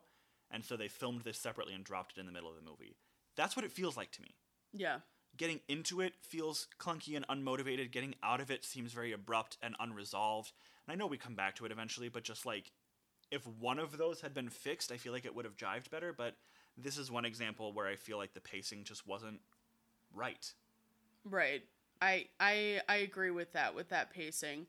And I think that some of the Medusa changing. Yeah, it feels like in the Medusa sequence, like we're dropping cues. So I wonder if in that sequence, if there was something about, so they change into statues. Yeah, right? yeah, they like flip the Medusa switch, they're frozen in place, they turn into statues, all that happy jazz. So I wonder if there was something with the timing of needing to like stop the film, move in a statue. Yeah, I mean maybe something you there have to switch out physically. And I don't know if they were just like, this will still make sense, this will still, you know what I mean? Yeah. I don't know. It just the pacing feels too slow. It feels like it should move faster than it does. Yeah, but I did prefer. Personally, I preferred the statues as opposed happening, to them just freezing. Because they didn't freeze. Right, which I think is maybe a reference to how they stage that in a Shadowcast vibe. Like when they do it in 2016, that's probably why they do it that way. But it's a movie, and that's the thing is that but like that wasn't then like mirrored somewhere else. That wasn't like we don't justify it in a way that appeases me. Right. Speaking of the 16, so some of the direction for some of it, there was a lot of, in my personal opinion, one too many times of leaning into the camp of it. So like the 75 version does that thing where if you're directing a comedy, you direct it as a drama because the absurdity of them leaning into the drama of it creates the comedy. Exactly. And I think definitely them like leaning harder into certain lines to make them pop out in the 16 version a couple of times, like when they do the "Great Scott" and they literally pause. Yeah. I think that's hilarious. But I agree with you in that I think they do those self-referential moments. They do it too much. They go maybe one or two times too many. It's like that. It's like the kid at the party and I've been this kid, well aware, just like like punchline lands. Here's another one. I'm really freaking reaching, and you all are like, ha, ha, ha, and I'm like, but I'm funny, right? I think it's going to... It's that vibe. Like, it goes a little too far. You're like, okay, you can stop doing that now. Because the difference between the 1975 and the 2016 movies are the 1975 is a self-aware B film that is actively trying to build a cult following. Yep. Right? It's speaking to people who enjoy cult films. The 2016 version is speaking to people who enjoy the experience of going to see Rocky Horror Picture Show. Right. So what we're doing is a sort of like self-aware meta parody of a parody experience. It's a parody of a parody. It's a hat on a hat. Right? It's a cat on a cat. Goat in a boat. You go. A chicken on a coop. No. Because there's more chickens on the inside of the coop, so it's, you know what I'm talking about? Not fox in a box, not... No. It's chicken in a coop? Yeah, chicken on a coop. Okay. This game was ruined very quickly. Thank you for playing. See, it's that thing where you do one too many. There we That's go. what I wasn't trying. It's happening now. I was like, So the experiences are different. We're doing different things. We're speaking to different audiences. And so you get these different decisions about referencing yourself. And I do think that the 2016 movie does a really great job of using literally the exact same material, the exact same scenes in the exact same sequence.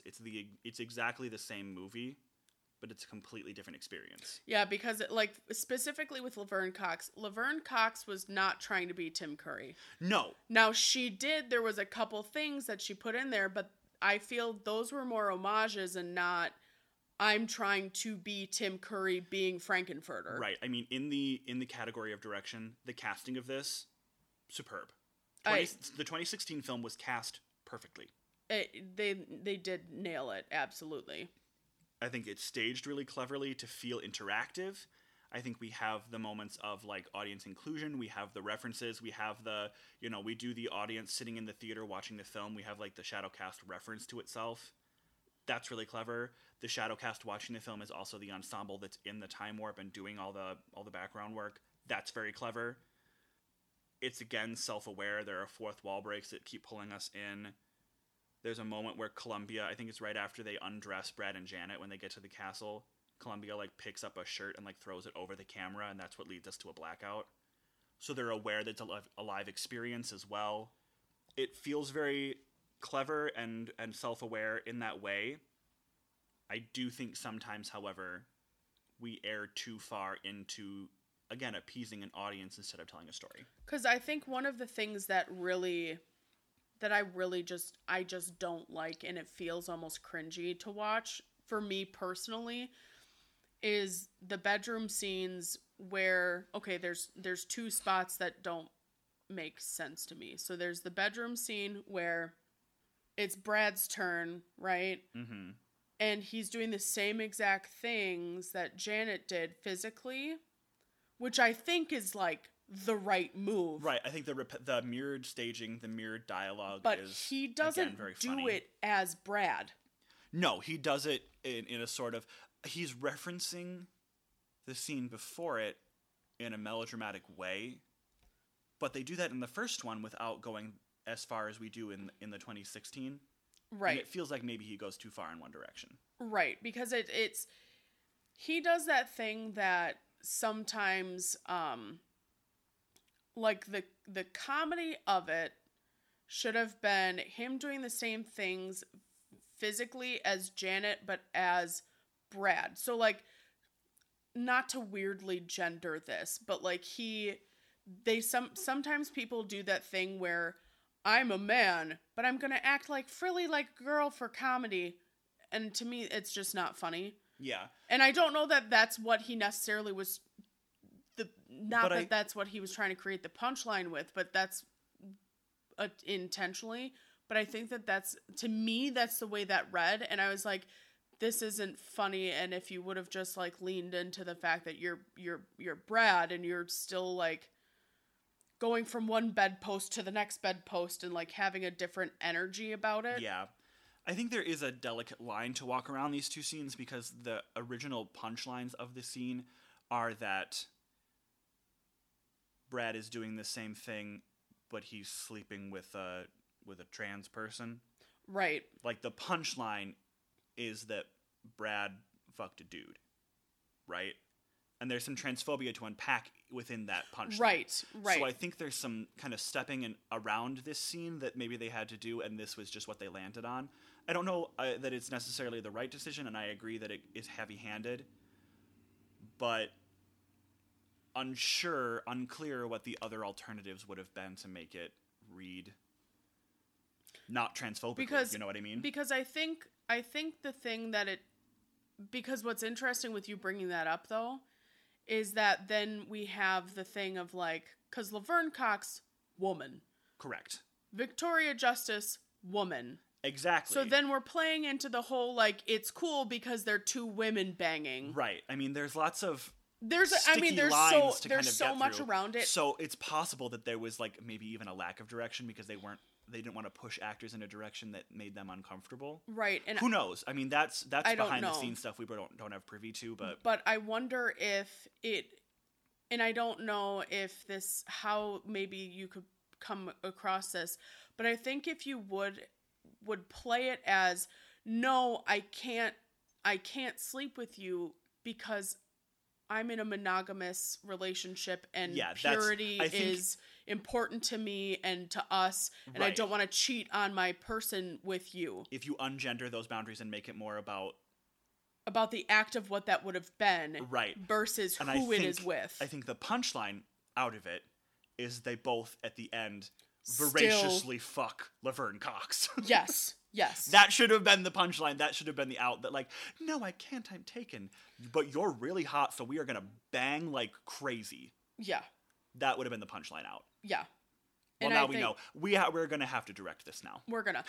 So, but the other thing is like, so for Touch Me. Yes. So OG, right? It's already, she's run away. She's in the lab. Yes. With Rocky, dresses the wound. They're there. They're doing things. It's very sensuous and actually touchy. And I'm very well aware that they couldn't have done what that was. On television, yeah. No.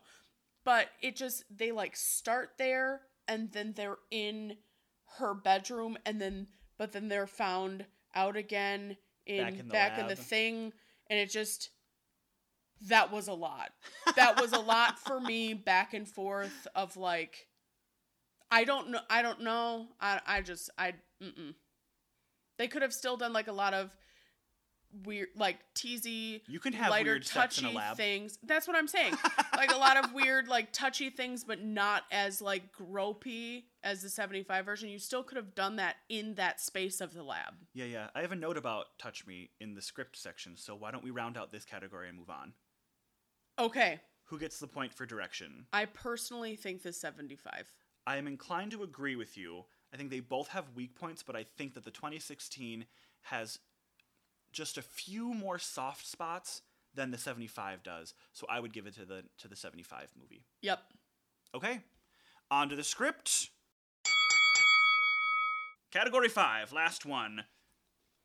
1975 is fully committed to being a B film, but still very self-aware, and that shines really brightly in the writing. Yeah.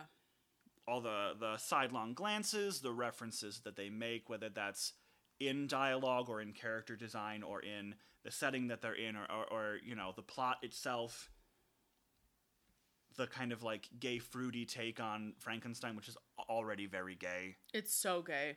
Benny had a whole realization this week about Igor being like an envy allegory. Well, because to me, he's always been played like very much so as stupid. Yeah, like he makes mistakes as a henchman because he's an idiot. Yeah, and it's not that. And it's not like I've never really seen it played as like no, I know exactly what I'm doing. I'm gonna mess up the man you're building because I want you to love me. Yeah. Yeah, he's an envy allegory. Yeah. For sure. Yeah. So this already like kind of queer adjacent story, and they really play that up and they lean into it and they reference other things and Magenta and what did you say earlier about Magenta and Riff Raff? Oh, that they're vampires. Yeah. So because so the thing too is that, and I think that Frankenfurter is a vampire that also builds a creature, because the place that they come from is Transylvania. They talk about how sweet it is because it's night all the time there.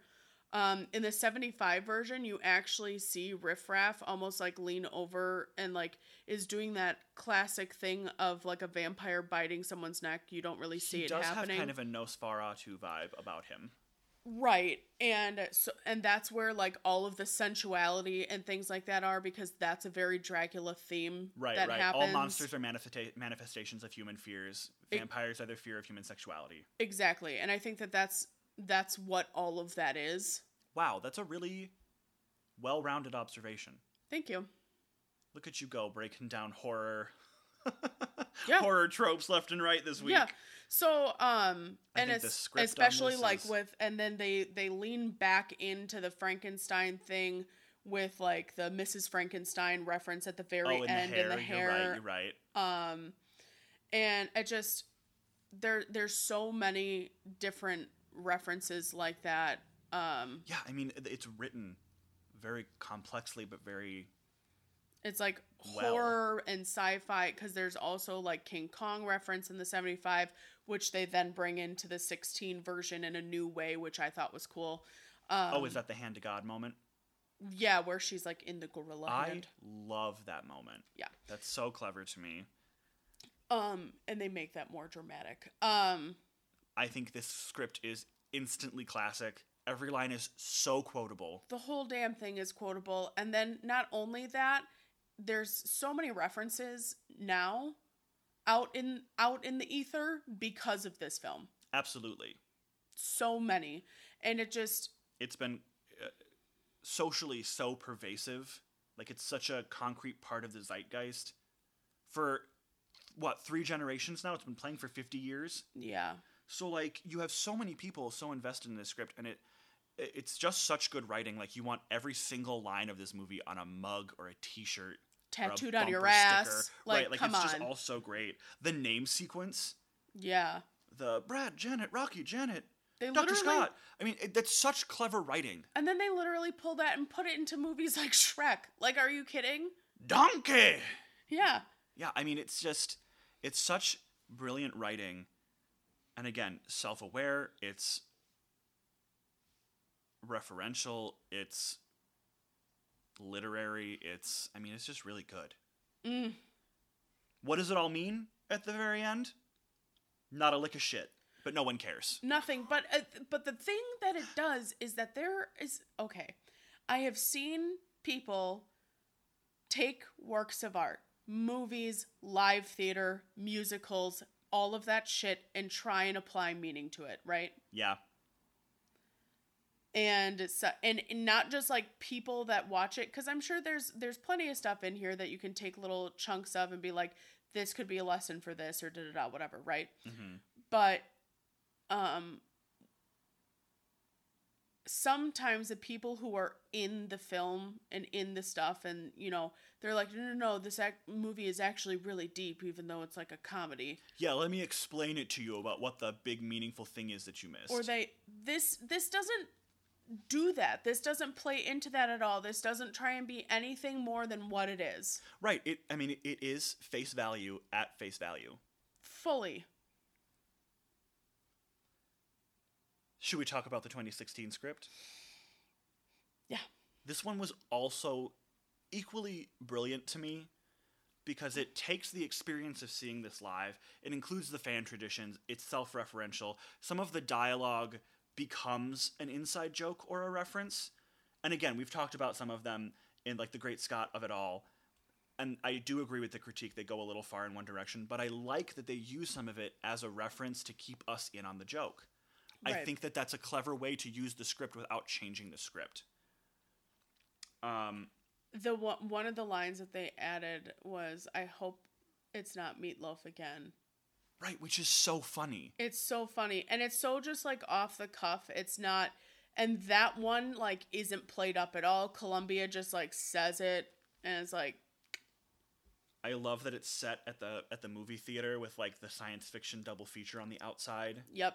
That's really clever, very meta, and again, like very much in the spirit of a meta retelling of a self-aware parody. Exactly. Yep. There's some pacing things for this too. Like one that really comes to mind is during the dinner scene,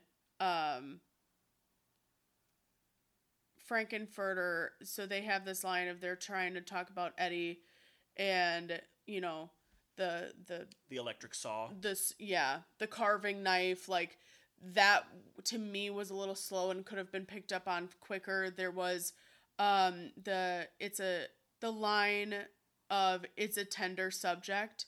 It's supposed to be talking about, and the reason that everybody like drops their silverware and stuff like that is because Frankenfurter is talking about the meat that they're eating is Eddie. Yeah.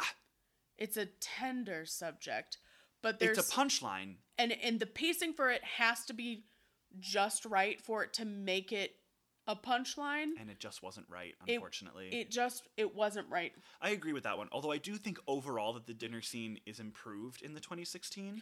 And I think that is because they do they have everyone sitting on one side of the table. Yes. Like it's a shadow cast, and I it agree. brings it more so to that kind of vibe instead of an actual dinner table thing. And Ben Vereen does the thing where he spins in his wheelchair. That'll get me every time. Oh my god. I think that's fucking funny. The electric wheelchair that they're able to use in this, they were able to do wheelchair choreography because of it. Yeah. You So know? there are things that we got out of 2016 that we don't in the other one. Like at one point, Tim Curry is telling, it's like right after they get to the castle, and Tim Curry is like, they were about to embark on a journey that would something, something, something. And his office assistant just like throws her head back and screams bloody murder. Because I forgot that there isn't one of those in the original. No, there isn't. And I don't know. The scream is so uproariously funny. And I don't know if it's because there are certain physical things that Tim Curry couldn't do, so they added a second person to make those things still happen. I mean, this was like one of the very last things he did. Because he physically could not really move much anymore at all. Like, even his arms. You can see it in this film that he is not physically well. No, and he is parked, and he is delivering. Yep. And that's great. And that's it's so meaningful that he gets to be here. But, like, yes, exactly. We did need her. And expanding that character in that way, giving him an assistant, leads to these really funny moments. Exactly. And I think that's a really great script choice. There's also the line, we'll wait until their guard is down and we'll pull out our aces.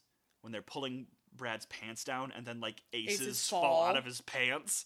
That's funny. Yeah. That's a funny gag. That was a good add-in. I think they're really funny. I like a lot of the choices here. But again, we start to push into this place that starts to hurt our story because we're so focused on the audience and sharing this experience of going to see it. Yeah, and that's the hard part with some of this is I understand the references, I get it, and like a few references make for a really great. When you use them subtly to keep us in on the joke in order to translate this experience, I think they're effective. I just think we get one too many of them. And some of them are leaned into a little extra hard for my liking. We also changed the end of Creatures of the Night. Yeah. We talked about it a little bit earlier, but like we fully take out the end of the song where like each character has a creature of the night. Which is an iconic portion of it. And right, and I don't know why. It put a real damper on that song for me because it just kind of ends. Yep. I'm like, that was not what I wanted. Right. And it makes me sad. I don't have a reason. There's no justification for why we don't end it that way.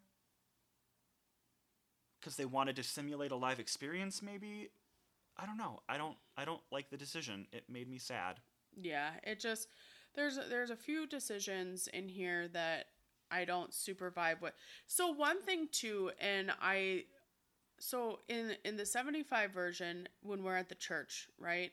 Mm-hmm. And I don't know if this goes along with script or directing or what, but we see Tim Curry like dressed in a suit and whatever. Mm-hmm. And I think that it would have been cool if they could have gotten Laverne Cox's twin. Because she's a twin, guys. That would have been really clever. She's a twin, and because they did that in The Orange is the New Black, so the flashback scenes of her character when she was still outwardly... Before her transition. Yeah, before her transition, they, instead of, like, causing any sort of... dysphoria or... Right. Or, like, whatever for Laverne, they were able to use her twin brother. That's really clever. What a missed opportunity. And I feel like that could have, because she's just like shrouded in a veil and, kind of thing the whole time. And I think that would have been a really cool thing to get to add in. Yeah, I agree. As what a lost opportunity. And I don't know if it's because like he wasn't available, they didn't think about it. Could have been a scheduling conflict. Could have been any number of things. Right. Who knows? But I feel like that was something that they could have done. Yeah. Well, personally, there was a few things, and like, so in the 75 version, they have that reference of like that pitchfork picture. Yeah. Right? And the American Gothic. Yes. That they use in the beginning, and at the end, the device that he uses is the top of a pitchfork. Mm-hmm. So he brings that back, but it's like, it's different there. And I think like being able to do something of that nature, of bringing a callback moment from the beginning of those characters to the end. Sure. A couple of missed opportunities. I still think that the ingenuity in translating the experience of going to see it script-wise, I think maybe as far as direction goes, they don't absolutely nail it. But I think script for script, I think 2016 does more with the material and provides more than the original script. Yeah. And I think, because some of the stuff too, though, with it is that it's able, a little bit of it is able to provide more because of what the original was, though. Right, but the original was able to do what it was because of an entire industry of B-film before it. Like, we can't discredit. True, yeah. No, not the, adding off of it, too. Obviously, the second one survives on a legacy of the first one, but I think that the first movie survives on a legacy of an industry, so I think par for par, they're kind of in the same boat, just from different source materials. Yeah. What do you think? This one's hard. Yeah, oh yeah. Like, and I know that, like, we've said that about a lot of the other categories, but we're able to, like, talk through it and kind of, like, come up with It's hard to justify one way or the other on this one, because they both do such a great job, because they're doing different things for different audiences, as we have mentioned several times. Right. So it's hard to just decide which one of them. I want to give it to 16. I don't know. I think it should be 2016. I think the addition of including the Shadowcast traditions in the script, and the fact that it's referenced, it's in the movie theater that the first one ends in. And yeah, there's a lot that they do add to it. Yeah, there are gags they've added to it to pull out the aces. The dinner scene is significantly improved. The pacing getting in and out of Hapatootie feels better. That pacing is, I like that pacing a lot more than I know that was a direction thing that we talked about, but it still reads better now. But it's a pacing thing. It feels like the pacing solution was a script change and not a direction. You know what I mean? I'm grasping at straws here, but I want you to be with me. I think it's 2016. All right, you have to make a call. What's it going to be? Peer pressure. Agree with me. I know you do. Okay, it's one of those things. I'll give it to 16, but it's only like, it's literally like 0.0000001%. The slimmest possible margin. Like it is. I know the decision needs to be made. It just, Okay. Ooh, 2016 it is. The tiniest margin, baby. Oh, the glamour and the gore. I love both of these so much. We have to rate it. You're right. We have to rate both of them. So the way we handle the ratings in the showdowns is we rate both of the films like we normally would on any given episode, and whichever movie gets the higher rating wins the point. Right. Okay. Let's talk about ratings on 1975. Okay. There's a couple of pacing issues. They're very, very minimal, and they don't damage the story that's being told. I think the movie is well written. I think it's well cast. I'm inclined to give it like a 4. It'd have to be. I was thinking like a 4.5. I could go 4.5 on this. I think a 4.5, especially because of.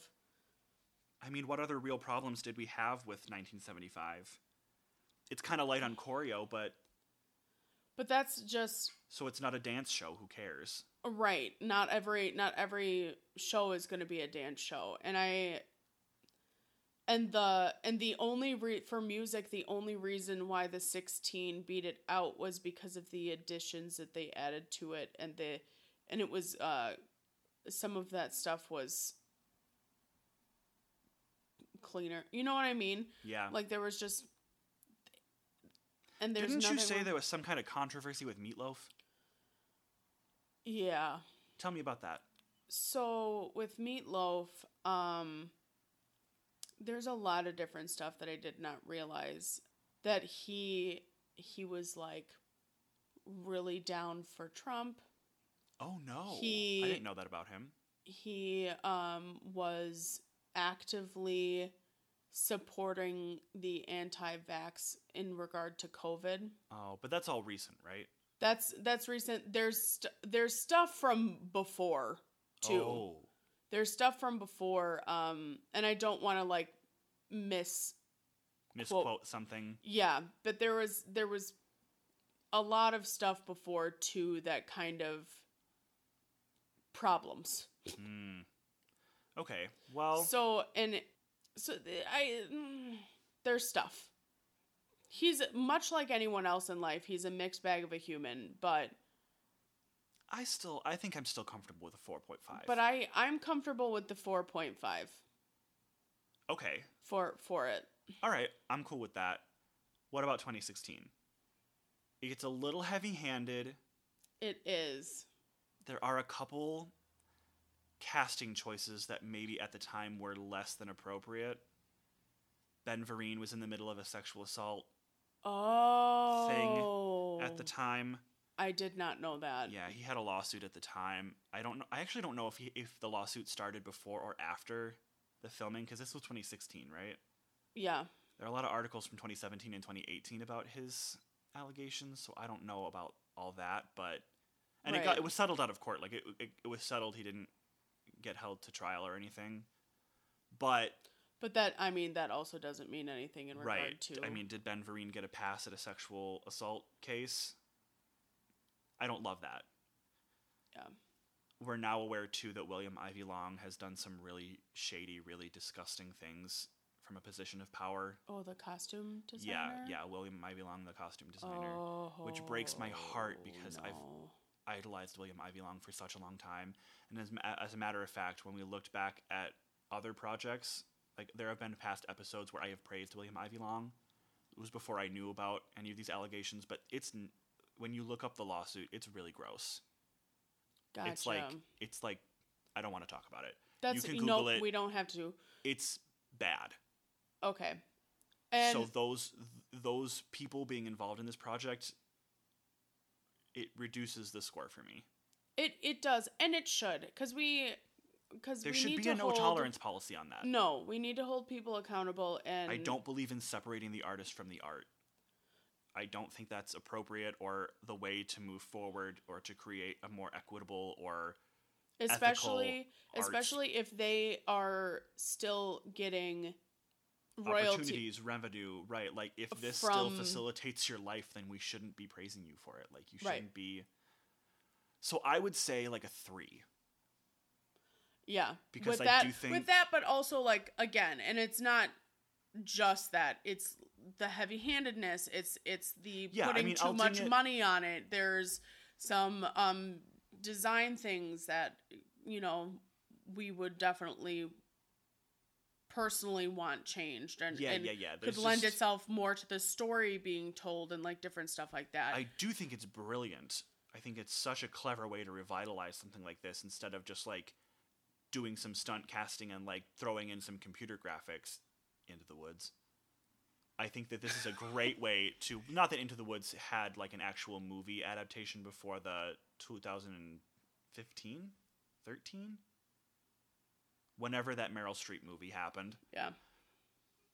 Different ballgame, but to do something like this instead where you stay true to the original intention of the film and you do it in a way that celebrates its legacy and includes the people that made it. This was not an adaptation. No, this is a remake. Right, it's a celebration. Yeah. Yeah. Yes. And I like that about it. I just think that there are some things that are mishandled and maybe some people included in the project that shouldn't have been, ethically speaking. So I'll give it a 3. I could rock it at a 3. Which means that the 1975 movie gets the point. Yep. Which I believe brings us to a tie. 2016 won the music, dance, and script category, 3 stars. 1975 won design and direction, and the score. So we're at 3 and 3. 3 and 3, baby. And we've got the Biddy test. The BD. The Benny Drake. Pass or fail? 75? Pass. And 16? Pass. Like, you can't... Because for 75, a good chunk of those people that were in that cast originated the roles. Right. And there are some weaker moments, but, like, they're not bad. No. At no point is anything unlistenable. No, not at all. Is it all singing? Not always, but that's okay. No, but not everything. And again, like, not everything has to be. And there's... Right. Who wrote Pirates of Penzance? They do patter songs all the time that are just rapid talking. Yeah. Music Man. Music Man is like 80% patter song. Yep. So, like, everyone just take a chill pill. Patter songs speaking can be musical theater. Well, because not to go into the semantics of that, but I think that, and then obviously when you look at the cast of the 16 version. Oh my god, I mean, they just blow the vocals out of the water. Yeah. I could listen to Ryan McCartan sing anything forever. You're right. Laverne Cox's Steve. Oh my god. Sex. It's just delectable. Yep. It was a really shitty rendition for you guys on my part. So, shit, bitch. Fuck, we got a tie, kids. It's a tie! It's a tie. Oh my god. I never want to have to do this with these two ever again. This was hard because, again, I love both of these. I really didn't know where this was going to end going in because they were both so good, and some of these categories came really right down to the fucking wire. That script category, I gotta tell you.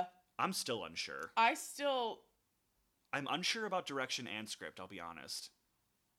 Listen, kids. Oof. Tweet at us, email us, message us, do something, and let us know what you think about it, what your opinions on it are, because it's... Can somebody break the tie for us? Gall darn. Someone throw us some talking points here. If you can break the tie, we'll, I don't know, mention you on an episode, or maybe you can be a guest host. Yeah. Depending on who you are and where you live. Yeah, this was all, they're both so fantastic, and I'm so happy we ended our Halloween with this. On a good note. Thanks for riding this ride with us. We started so strong with Little Shop, and now we're ending here with Rocky Horror, and there was all that garbage in the middle. But I'm excited. I'm excited for your birthday month, and then we've got holiday stuff lined up. I'm so ready for the Christmas musicals. Oh, they're all delicious. I'm so jazzed about it. Speaking of delicious, we have a mixed bag. Oh, delicious! Yes. You want a cookie? You know, at the time of recording, it is definitely past my lunchtime. So all right. Well, let's have a snack and then have a snack. Sounds good. Okay. Have a snack and then a snack with snacks. Because we're snacks. Do you get it? Sam, keep that tongue pop. Everyone, give a round of applause to Sam, our editor. He's doing so much for us, and we love him so much. Pew, pew, pew, pew. The family is growing. I'm so excited. We've got guests. We have an editor. We could use a sponsor if anybody is looking. Okay, a fortune cookie? Yes, please. So the fortune cookie, very straightforward today, right out of the movies we watched. Today's fortune cookie is don't dream it, be it. Which I live by. 'Cause damn, aren't we doing that now? I mean, right now we're podcasters. We're doing it. Look at us go. Yeah, we have an editor. A 5-star world-renowned podcast. Real professionals. We're famous. That's what I heard. That's what I heard. Famous to the people who matter. Our moms. Kelsey. And and tons of friends and a couple people that don't actually know us but know people who know. Listen, kids, we love you so much. One guy in Germany. Yeah, there was someone in Iceland there. Brazil. Shout out Brazil. What occurred to me about the German listener? My family hosted a German foreign exchange student for a year. We're still friends on Snapchat. I wonder if it's her. Oh. I should ask. That'd be funny. Girl. She's so sweet. She's like my little sister. She got an invite to my wedding. Obviously, she was in Germany, so she couldn't make it because of COVID and all that happy jazz. But love you, Lily. Miss you. Well, excellent. Where can they find us? You guys can find us all over that internet. We're just all up in it. If you go to Safari and just type in internet, You'll find us. Safari. Hop How on. about get on Firefox. Go fire up Ask Jeeves and just, if you just search internet on Yahoo Answers, you're bound to find us. Yeah. So you guys can find us on Twitter at Backstage Biddies. That's Backstage B for Benny, D for Drake, S. Instagram and TikTok at Backstage Biddies, or email us at backstagebiddies@gmail.com.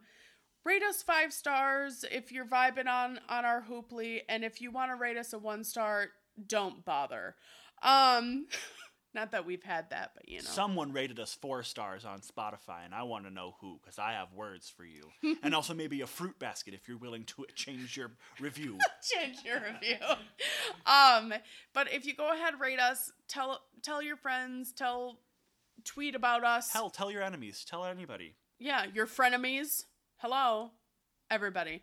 And send us a message or contact us in some fashion or another what you guys would like to hear next.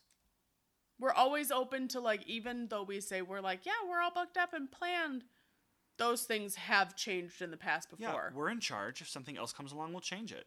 Yeah. Who makes the rules? We do. Hello. Where can they find you? You can find me on TikTok and Instagram at Benny Biddy, and you can find me on Twitter at Benny and no E. Where can they find you? You can find me on TikTok and Twitter at Drake_Leverance. That's Drake _LEWERENZ as in zebra, Drake _Leverance. Boom, baby! Boom, baby. We did it, kids. That's one more showdown under our belt. Happy Halloween! Ho, ho, ho, ho. Be spoopy for one last day. Bye.